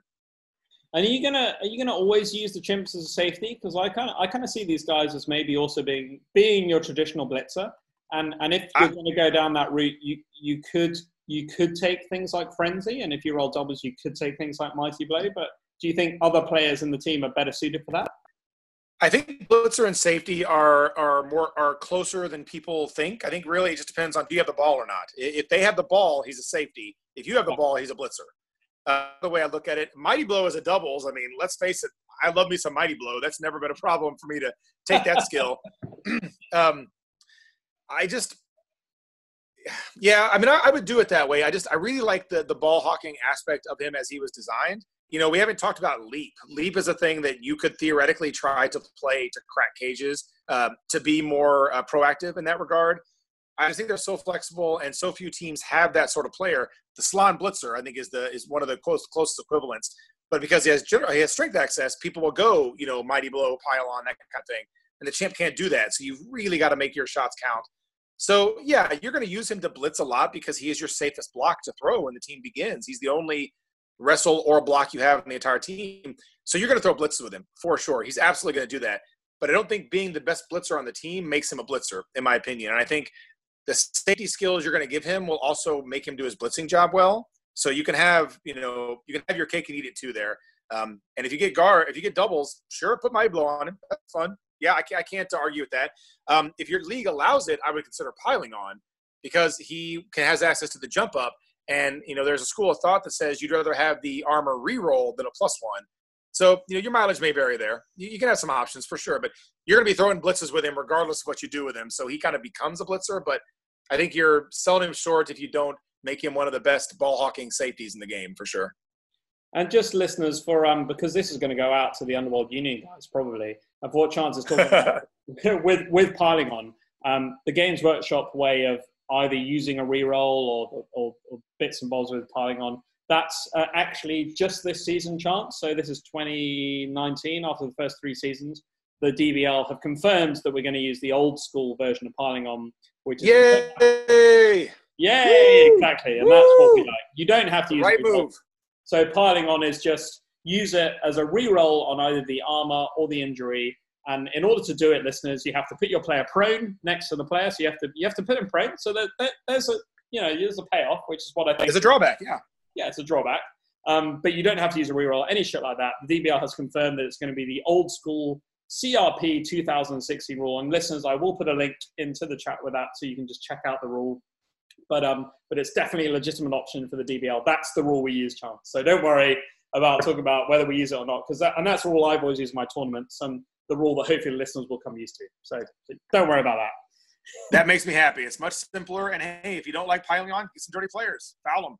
Exactly. And that's the thing, Chance. In the DBL, we play a re-rolling league anyway. So you're in the DBL, we only play 8 games before the knockouts. And then there's a round of 32, round of 16, round of 8, and then we have quarterfinals, and then we have a finals day in the DBL where you have semi-finals and the final on one day. And we go on a Saturday or a Sunday. We go to the pub.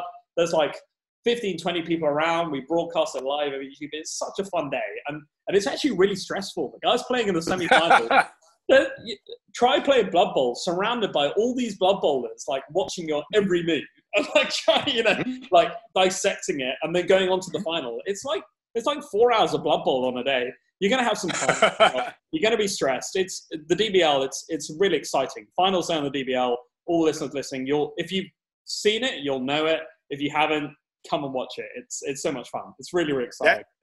That is tremendous. That sounds like when I played the top table of a Chaos Cup in the final round and people were surrounded. That sounds like that, but at the end of every single league. Oh, I would love that. That's tremendous. It's a lot of fun.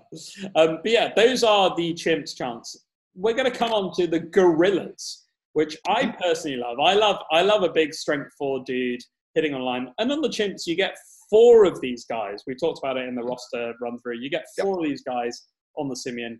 As a reminder, they're 5, 4, 2, 8 with extra arms and grab, with agility and strength access. For me, Chance, there's kind of 2 ways to develop these guys. Either you go down the sort of traditional blocker route. I think these guys are blockers. They're not pitchers or anything. They're like a Black Hawk blocker, but there's different ways. They're closest equivalent. Mm-hmm. Or you can skill them more down the sort of killer route where you're really looking at your mighty blows and your piling ons. But I think the most effective way is a blocker, right? Where you can go guard, you can go dodge, you can go stand firm, mighty blow, all of these sorts of skills. That's what they're most effective at doing, right? Yeah, I agree. I think blocker is their position. I think a lot back, my friend Paul, who was on the show many years ago about Nurgle and how he described that the Pestigores were your sharks and the warriors were your reef. So the reef stays in place, the sharks prowl, right? So the Simyin, of course, don't grind nearly as well as the Nurgle do. They have their strengths in other areas. But your gorillas, I think, are your reef, and your chimps are effectively your shark because they can get around and perform quality blitzes. So I think it is the chalk pick, but I think guard is just too good not to take. Because, again, they can't get block unless it's doubles. Doubles is just block. That's easy. That's hardly even a conversation unless it's a strength boost. But I think guard is just super good because it just provides you then so many more quality blocks. And it keeps you bigger against the teams that are going to come at you with 3-strength guard, like dwarves, like humans, those kind of teams. You've got to stay bigger. Dodge is pretty good too. It's the next best thing. So you can't get blocked. Dodge guard is effectively tricky to block against. You have block guard players throwing against you, and every dodge star they throw, you don't go down. It's pretty interesting. I like that. And then I actually really like – you talked about stand firm, which they have access to. I like sidestep only because it makes them play differently. Your block sworers, they're going to have that block guard stand firm, right? These guys can do that without the block, of course. But sidestep and guard, especially when you're trying to break up formations, they risk throwing a block against you, and you can move like into their cage, right? Like there's suddenly a guard gorilla in the cage now, or maybe you can see your opponent, how they're chaining their blocks together. They hit your sidestep guard, don't knock them down. You sidestep over to where the next block was going to be, and now that block is disrupted because now they have guard against them. And so you can kind of see where their chain blocks are going. You can disrupt that a lot. Again, stand firm may or may not be better. There's an argument to be had there. But I love the fact that they can get sidestep as a regular skill, and that plays differently than stand firm. So if you get no doubles and you're just going, chalk, dodge guard, that kind of thing, for my money, it's sidestep instead of stand firm. I find it hysterical. Just moves them around. They can't pin you down. It's terrific. And then if you do get that block, now you have like the Black Orc Dream, right? The block, dodge, sidestep, guard that is just very difficult to deal with. So for regular skills, my money is guard, dodge in some order there, and then the sidestep. When I first played them, I thought, oh, Mighty Blow. It's 4-strength players. It's Mighty Blow everywhere. Get that player advantage. In my personal opinion, that was a disaster because you cannot throw quality blocks, really, because no block. And then you're also relying on dice to give you injuries. So I went much more the positional, the guard, dodge, and the sidestep, and had much better results. You'll occasionally get a knockout, and you'll feel like you just killed Griff. You'll feel thrilled at a single knockout. But all that, dodge, guard, sidestep makes it hard to fight through. And again, you want to reinforce their defensive positioning. So that's kind of where I go. Those are the 3 skills for me, not counting doubles or stat boosts. Yeah, and it's interesting you talk about sidestep because that comes back to that Slan Blitz comparison, doesn't it? And I think you're probably right. And now I'm thinking about it, and I'm going to change my opinion here, Chance. You changed my opinion on the podcast. Slan Blitzers, you're right. With that sidestep, it's that sort of altercation between do I want to stay where I am, or do I want to actually choose where I want to go and be in a better position? You're right. The gorillas have access to that. Take fucking sidestep. I think you're right. I think sidestep, in order to get stuck in and get that guard when you want it. But like you say, guard is crucial in this team, right? Got to get it in there. It's just so good. It lets your silverback get 3 dice much more easily. Get a 3-die block. Few coaches, exactly. Very few coaches know how to play against a bunch of guarding sidestep up front. It's very unusual. No other team has that sort of access to that combo. And again, you want to kind of catch people off guard with it. I think that's the way to go. Now, dodge is certainly first. You want to try to mitigate some of the damage you're going to take, and dodge does that. Occasionally you might dodge. Maybe someday you get break tackle. I mean, that it gives you options there. But in their case, with the 2 edge and the 4 strength, the main point of dodge is to limit the amount of damage they take. And so dodge is first, but as far as edge skills. But yeah, I think guard, dodge, or dodge, guard. And in that sidestep, you're going to really catch some people off guard. You're going to enjoy it. And like we said early on, block is no-brainer straight away on a double. You got to take that shit. I totally agree.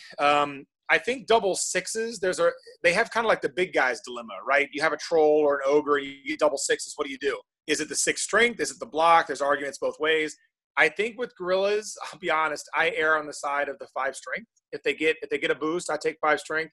Because ideally, if you have 2 or 3 guard between the 4 gorilla and the silverback, again, 3-die block, you're going to increase the amount of quote unquote safe blocks. No, Nuffle, don't spite me.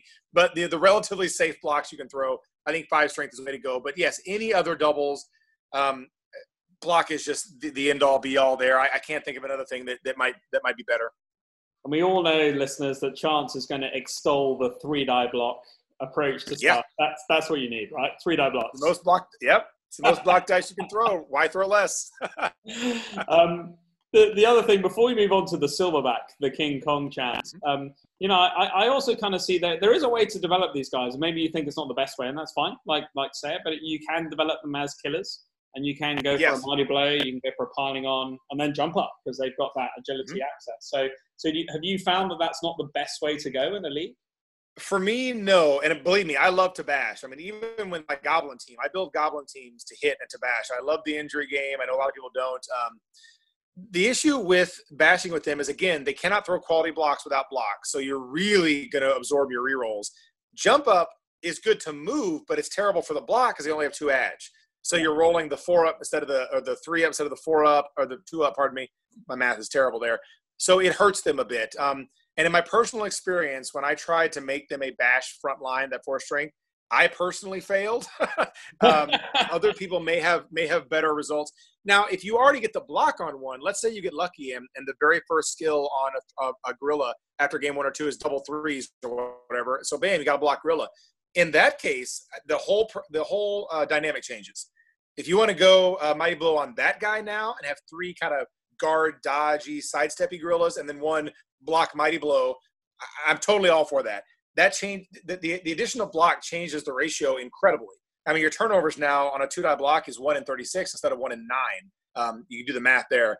So yeah, that makes sense. If you've already got block, take Mighty Blow. I do not recommend you taking Mighty Blow first because you're just going to throw so many unsafe blocks. You're going to be very unhappy.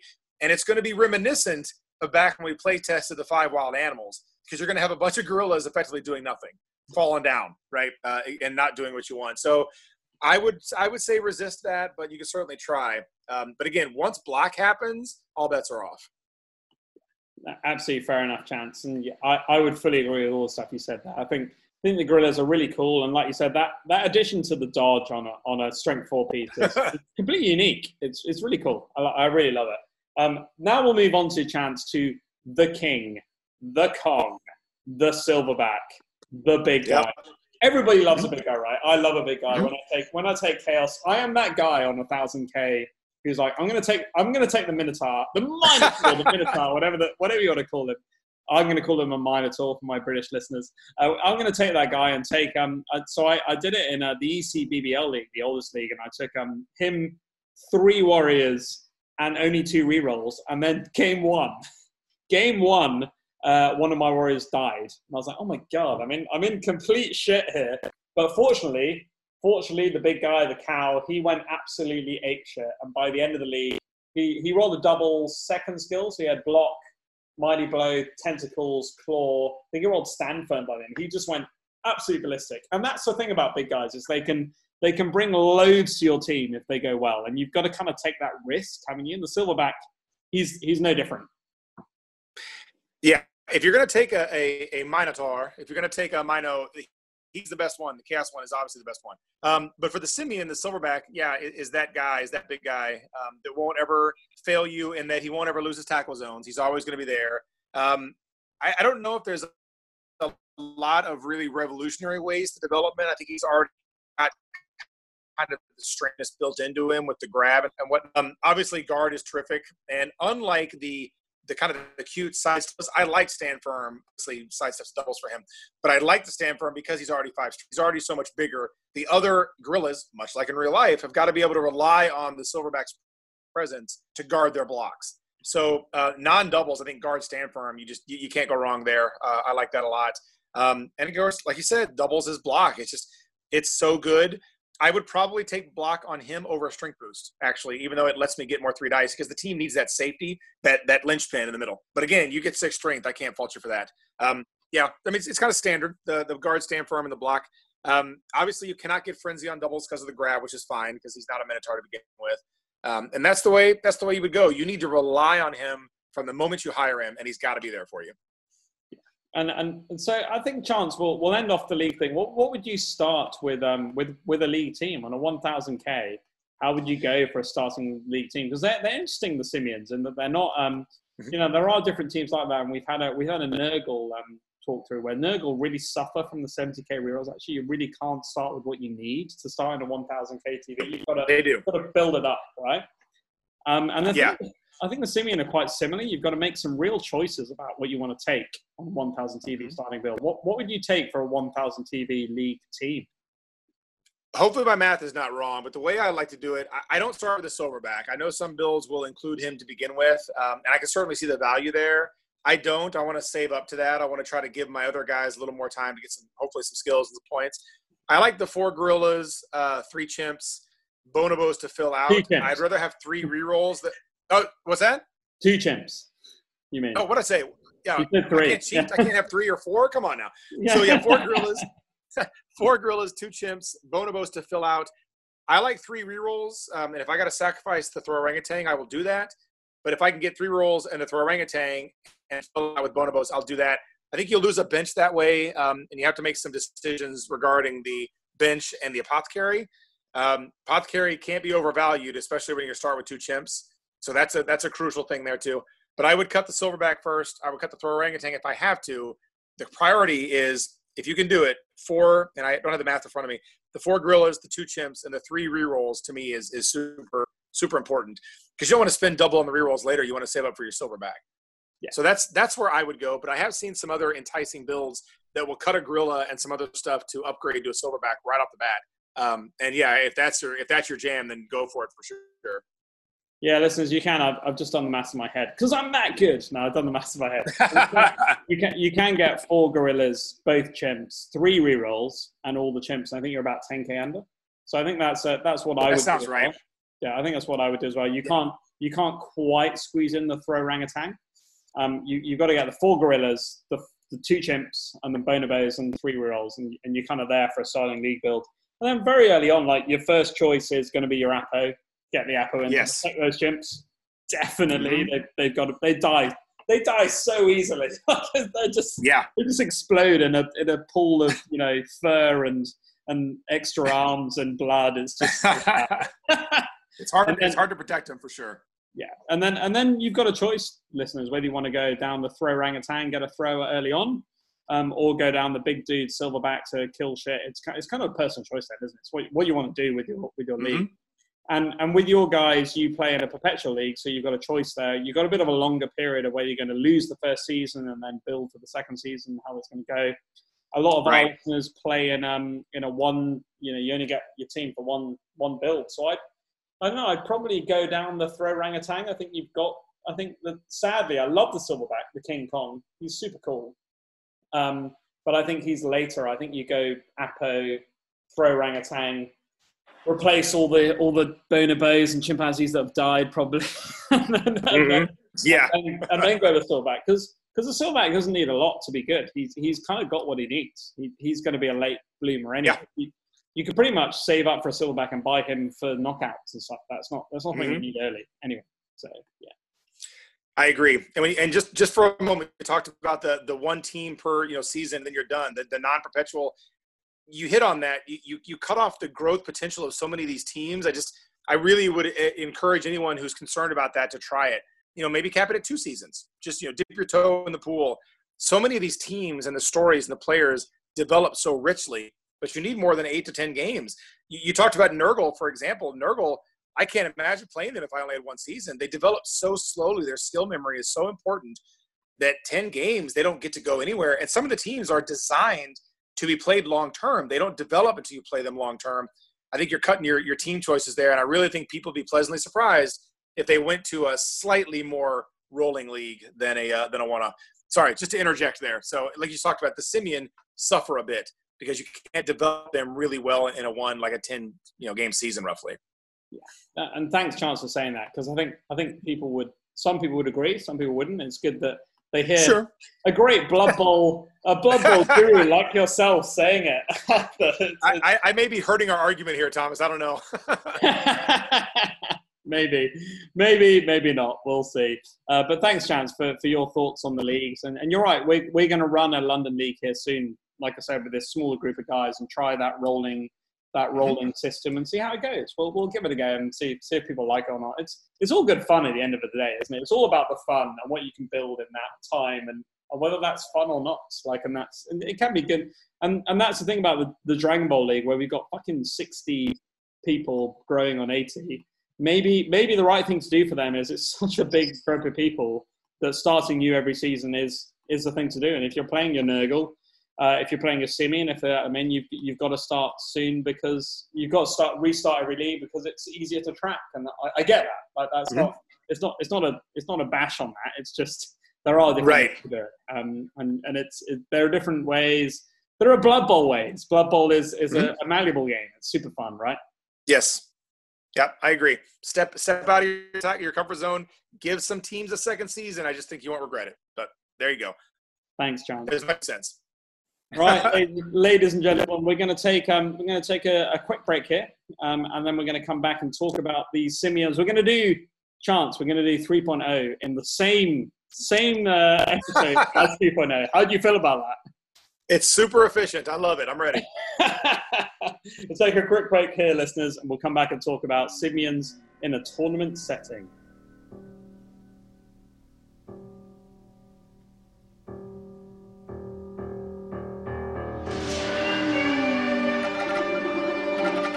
But yeah, let's talk about the Simyins in the tournament environment, and general Simyin tournament builds. You're going to look at your 1.1 as a starter, and that's what we do here. Mm-hmm. And I think probably the starter tournament build for the Simyins is probably, so for me, it's like 2 chimps, and you can come back in a minute, Chance, of what you want to bring.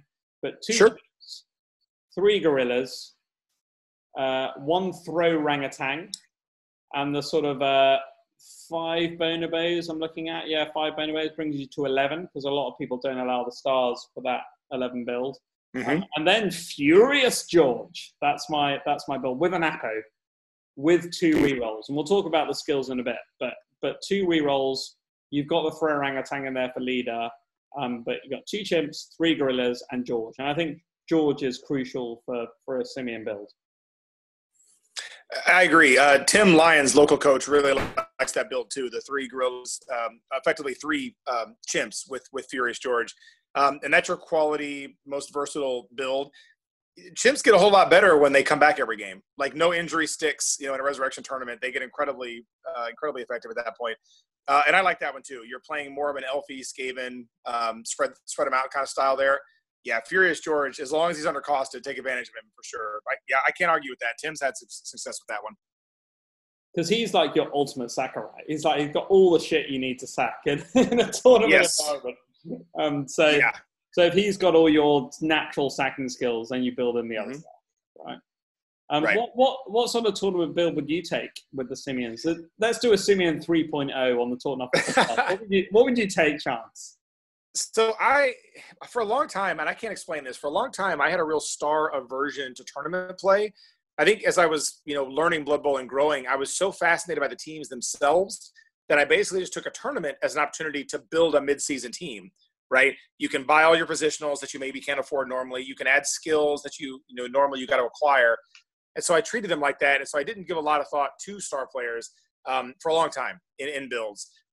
Having people show me how Zug was really good on a human tournament team, like we talked about, was one of the first times it was eye-opened. I also lost a bet when I went to England in 2014 for the NASC. Simon and Nazgob, my host, great guys. Naz bet me. He's a big hockey fan, NHL hockey. And his team and my team, I'm a Blues fan. He's a Blackhawks fan. They happen to be in the same division. And so we bet who was going to do better or who was going to win some playoff series or something. And, of course, he killed me because the Blackhawks were good and the Blues were terrible at the time, although we're current Cup champions. So as a loss, I'm coming back around. As a loss, he got to pick my roster for the next tournament I played. So he picked Dark Elves, and he made me play both Witches and Roxana. And so you had to lose some blitzers. So you had all 3. And then I won that tournament. And it was crazy because Roxana was so incredibly good. And that was kind of the beginning of me thinking, you know what? Maybe these star players aren't so bad. So I do like the one you talked about with Furious George. I think Bombastic is probably too hard to squeeze in, but Furious is just so incredibly good. I like that build if you're going to go star players for sure, and I see that. But what I was doing when I was still not a big fan of the stars, I liked to just basically cut my normal 1 million starting build enough to add the silverback. You could turn a gorilla into a silverback and lose, I think, a bonobo maybe, and just kind of beef the team up a bit, and then use more skills to further beef up that front line. I really enjoyed that aspect. That's how I played it. It played like a mid-season ape team. Certainly not to say it's any better than the George version. It probably isn't. It's much more risky and block-averse. But that's the one I enjoyed it. Just enough to squeeze that silverback in. That's the way I played it. So usually in a Simyin build in your environment, do they tend to be tier 2? Yeah, for sure. Tier 2. If you do a 3-tier system, they're 2, 2, 5. If you do a 5-tier, there are 3. There's some argument for a 5-tier system. I kind of like that one too. But yeah, they're always pretty much in the middle, maybe slightly below. Their win percentage should be about 45%, which puts them slightly below half. Yeah, they're always going to be tier 2 or mid-tier. So you tend to be able to get block on your big dude, right? On the silverback. Yeah, especially if you're doing that 1,500 or pardon me, 150,000 gold piece skill buy. You usually have room for a double, 6 singles and a double is sort of how it works out. And while it's boring, I really enjoy it. You block the big guy and you throw blocks with abandon. He has wild animal, never loses his tackle zones. You want to hit with him all the time. Now he's 5 strength block mighty blow, and he becomes very effective. So that's where I go. And then with the other skills, the 6 skills elsewhere, I will probably do some combination of guard on the silverbacks. Again, not using doubles for block, so you're risking the block downs there. Probably a tackle chimp, tackle or dodge. I like tackle more to be proactive. Some people will take dodge and carry the ball with them. And I will usually sure hands a bonobo if I don't have a throw raw. Especially if you have, pardon me, a throw raw. I keep saying throw raw. I've been playing Kimmery. I keep saying throw raw. If you don't leader the throw orangutan, you can sure hands a bonobo, which I really like, and give you sort of 2 decent ball options that can, hand off to each other for 2s, spread your skills out a little bit. That's kind of where I like to go. Nobody gets more than 1 skill. You spread it out and really just kind of play to the natural strengths of the team. So I think you can do a standard double big dude tournament build, which I've built here, Chance. I'm interested to hear your thoughts on it. Okay. And this is like a twist on the human Zug block ogre build, basically. And the Simyin do struggle because their positions are expensive. But humans don't have strength 4 at all. So you've got that strength 4 access. So my team, Chance, is 6 bonobos, your 6 lion apes. They can do a job. They got the extra arms. So you can give them some skills and do some good shit. So you got 6 bonobos off the bat. You've got 2 chimps, as you'd expect, and we'll talk about how to skill them as well. You've got the 1 throw orangutan. He's definitely taken leader because he needs that. 1 throw orangutan. Just the 1 gorilla. Maybe we'll talk about how you can skill him potentially. Silverback with block and the mighty Zug. And I've only got 1 reroll because the throwing a tank's taken leader, and I've got 10k for for a cheerleader or a coach or a fan factor. We can talk about that all day about what's better about that. But you got 10k for one of those reroll skills. Yeah, you got the one gorilla.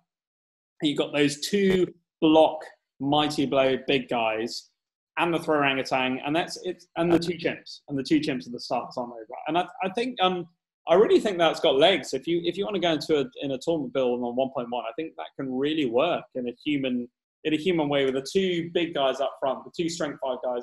They're going to give your opponents real problems. People don't know how to deal with 2 strength 5 block big guys, right? I totally agree, and it's everything is matchup dependent. But yeah, you could face the right matchup, even like Amazons or Norse. You get 2 quality 2-die mighty blow blocks right off the bat, a knockout. 2 knockouts maybe, and then suddenly your team is playing with a 2-player advantage or even a 1-player advantage. The apes really thrive with that. Yeah, I like that quite a bit. The gorilla in that aspect is really interesting. That 4 strength, like what do you give to him? Guard sure seems natural. Make sure your big guys are throwing as many 2 and 3s as they can. I like that a lot, and I've enjoyed that 2 big guy human build. So I can imagine that the 8 version would be fun too. Yeah, and I think you're right. I think the gorilla probably would take guard in that environment, and the 2 chimps, you got wrestle straight away. So maybe one of them, because you've not got Griff. Like that's the human build where you got Griff to carry the ball, and you spoke on your human tournament build about Griff being a fantastic ball carrier. You haven't got him. You've got Doug and the silverback to really hit shit. So the gorilla's probably going to guard your dudes. One of the chimps might take block because he can carry the ball. He's got block. He can definitely take those hits and do that stuff. And then the other chimp maybe take tackle and do that sort of throw. Throw orangutanga's got leader, and then maybe that's the great thing about the chimps is that one of the bonobos could take shorthands as well, to have that flexibility of like being able to do that, moving the ball around, and that's what's the fun thing about the chimps is they're not the Simyin is they're not chimps, apes. gorillas, whatever they are. Right. They're not like, they're definitely not a tier 1 team at all. No. But they've got all these options. You can really pick and choose and think about what you want to take and go through those motions. And it's just a really cool team in that respect. There's so many options available to you. I agree. And that's what we wanted. We wanted them badly to fit into Blood Bowl. We wanted it to be apparent that people had taken the time, people that love Blood Bowl had taken the time to work on this team, that it wasn't just a vanity project, that it wasn't going to be some crazy broken team. We really wanted it to fit mechanically on the pitch. We wanted it to fit, fluff-wise into the story and really be a team that's fun to play but adds to Blood Bowl and doesn't take away. And they can do some things in tournaments. You'll surprise some people. If you do have a tournament that allows them, you will almost for sure run up against a coach that has not played them before. We had some local coaches play Slan when they were first allowed, when the CRP came out, and they'd get into a tournament and a coach said no idea what to do. Like, you just could not stop them because you'd never seen them before. So you will be rewarded in certain times by playing Simyin against a coach that doesn't know how to play against them. So that's a little bit more of an advantage to them when the tournament allows it. No, thanks, Chance. I think that draws a line under the tournament Simyin and Simyin in general. And Chance, before we draw this podcast to a close, have you got anything more to add on the Simyin, the apes, like stuff you think's cool, all those sorts of bits and bobs? This is your chance to segue to your heart's content. We segue within a segue already in this podcast, but we're going to draw the Simyin podcast to a close. You got anything more to add, Chance, on the Simyin? Just one more. I mean, I did this years ago when they were new. Just one more thank you to really the worldwide community that really made them a thing. We had, if you narrow it down to the 6 people that really had a hand in it, you had America, you had New Zealand, you had several European countries. It was really a multinational, all the Blood Bowl fans together to push this through. So can't thank everyone enough, not only that helped create them, but the people that are playing them on Fumble. The thousands of games of data we've had now, they are the most officially data tracked and play tested non-GW Blood Bowl team in the world. So I got to thank everyone that plays them. I play Fumble a lot, and every time I scroll through the current games, every time I see a league that allows Simyin and somebody has a Simyin team going, it just thrills me to no end. So I'm really glad that people have enjoyed them and all the work people did to put into them. Can't thank you enough. And definitely, if there are leagues out there that want to give them a shot and you have any questions or you're concerned, always happy to answer those questions as best I can, or to soothe those fears, as it were. I think a lot of leagues, I think you're in the minority now, actually, a league that does not allow them because they know they're not broken. Tournaments are a whole different thing. I totally understand. You don't want to wrestle with the whole NAF thing with putting the Simyin in. I absolutely get that, but I think they can be a fine addition to any league, especially if you allow the Bretonians and the Corn. They're at least as balanced as those teams. So just a big thank you to everyone. Glad people are enjoying them. And that's it. Always happy to talk Blood Bowl and Simyin in particular. And like we said, Chance, they are the most official, unofficial team there is out there, for sure. And if absolutely, and if anyone wants to get in touch with Chance, we're all part of one huge big Blood Bowl community. Mm-hmm. Listeners, please hit me up on Twitter. There's a 3 Die Block Twitter page. If you want to talk to Chance, he's super open to chatting about stuff. I'll put you in touch with him. That's what we're about. Yeah. We're about having fun with Blood Bowl, getting in touch with each other, and particularly in these difficult times, Chance, right? When we're all so isolated. We're not that isolated, really, because we're part of Blood Bowl. Like, we can all talk to each other, and some people are struggling out there. And if you're struggling, get in touch with us, because we'll help you out. We're all here to help each other. That's the most important message, right? Absolutely right. It's I was a part of the big time HeroClix world way back in the day, and the biggest single difference between that world, Magic too, as a shop owner, the biggest difference between those worlds and Blood Bowl is the community. It is the people. You can sit down and play a game and with someone you've never met before, and the game quickly becomes secondary because so many great people play this game. You're going to have a pint, you're going to have a drink, and just relax. It brings out the best in people, and it brings out the best people. So absolutely, if you want to talk Blood Bowl or anything else, you can always email us at 3.block@gmail.com. Thomas has got our info. Reach out, join a league, talk to a podcast, play in a tournament, do what you got to do. It's a great game, brings great people together. Could not agree more. Yeah, and listeners, I'm going to put Chance's details in the notes of this so you can get in touch with him if you want. Get in touch with me. Please don't suffer in silence. It's a really difficult time, but Blood Bowl brings it all together. It's fucking fantastic. I'm loving it. Thanks, Chance, for coming on and talking about the apes, the simians. We love it.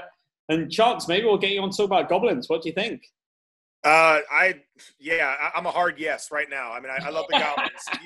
I mean, I could stay a little bit objective with the Simyin, but the goblins, which I had zero input in that team, it's all passion and rants. So yeah, if you think we can handle it, I'd be more than happy to come back and talk goblins. Let's do it. It's a date. Thanks, Chance, for coming on Talking Now. Listeners, we'll draw this to a close now. And stay playing Blood Bowl, stay having fun, and keep on listening. Free Dive Lock and Talk Nuffle, we're all the same. We're all Blood Bowl. Just keep going. Absolutely. Thanks so much for having me, Thomas. Stay off the sidelines.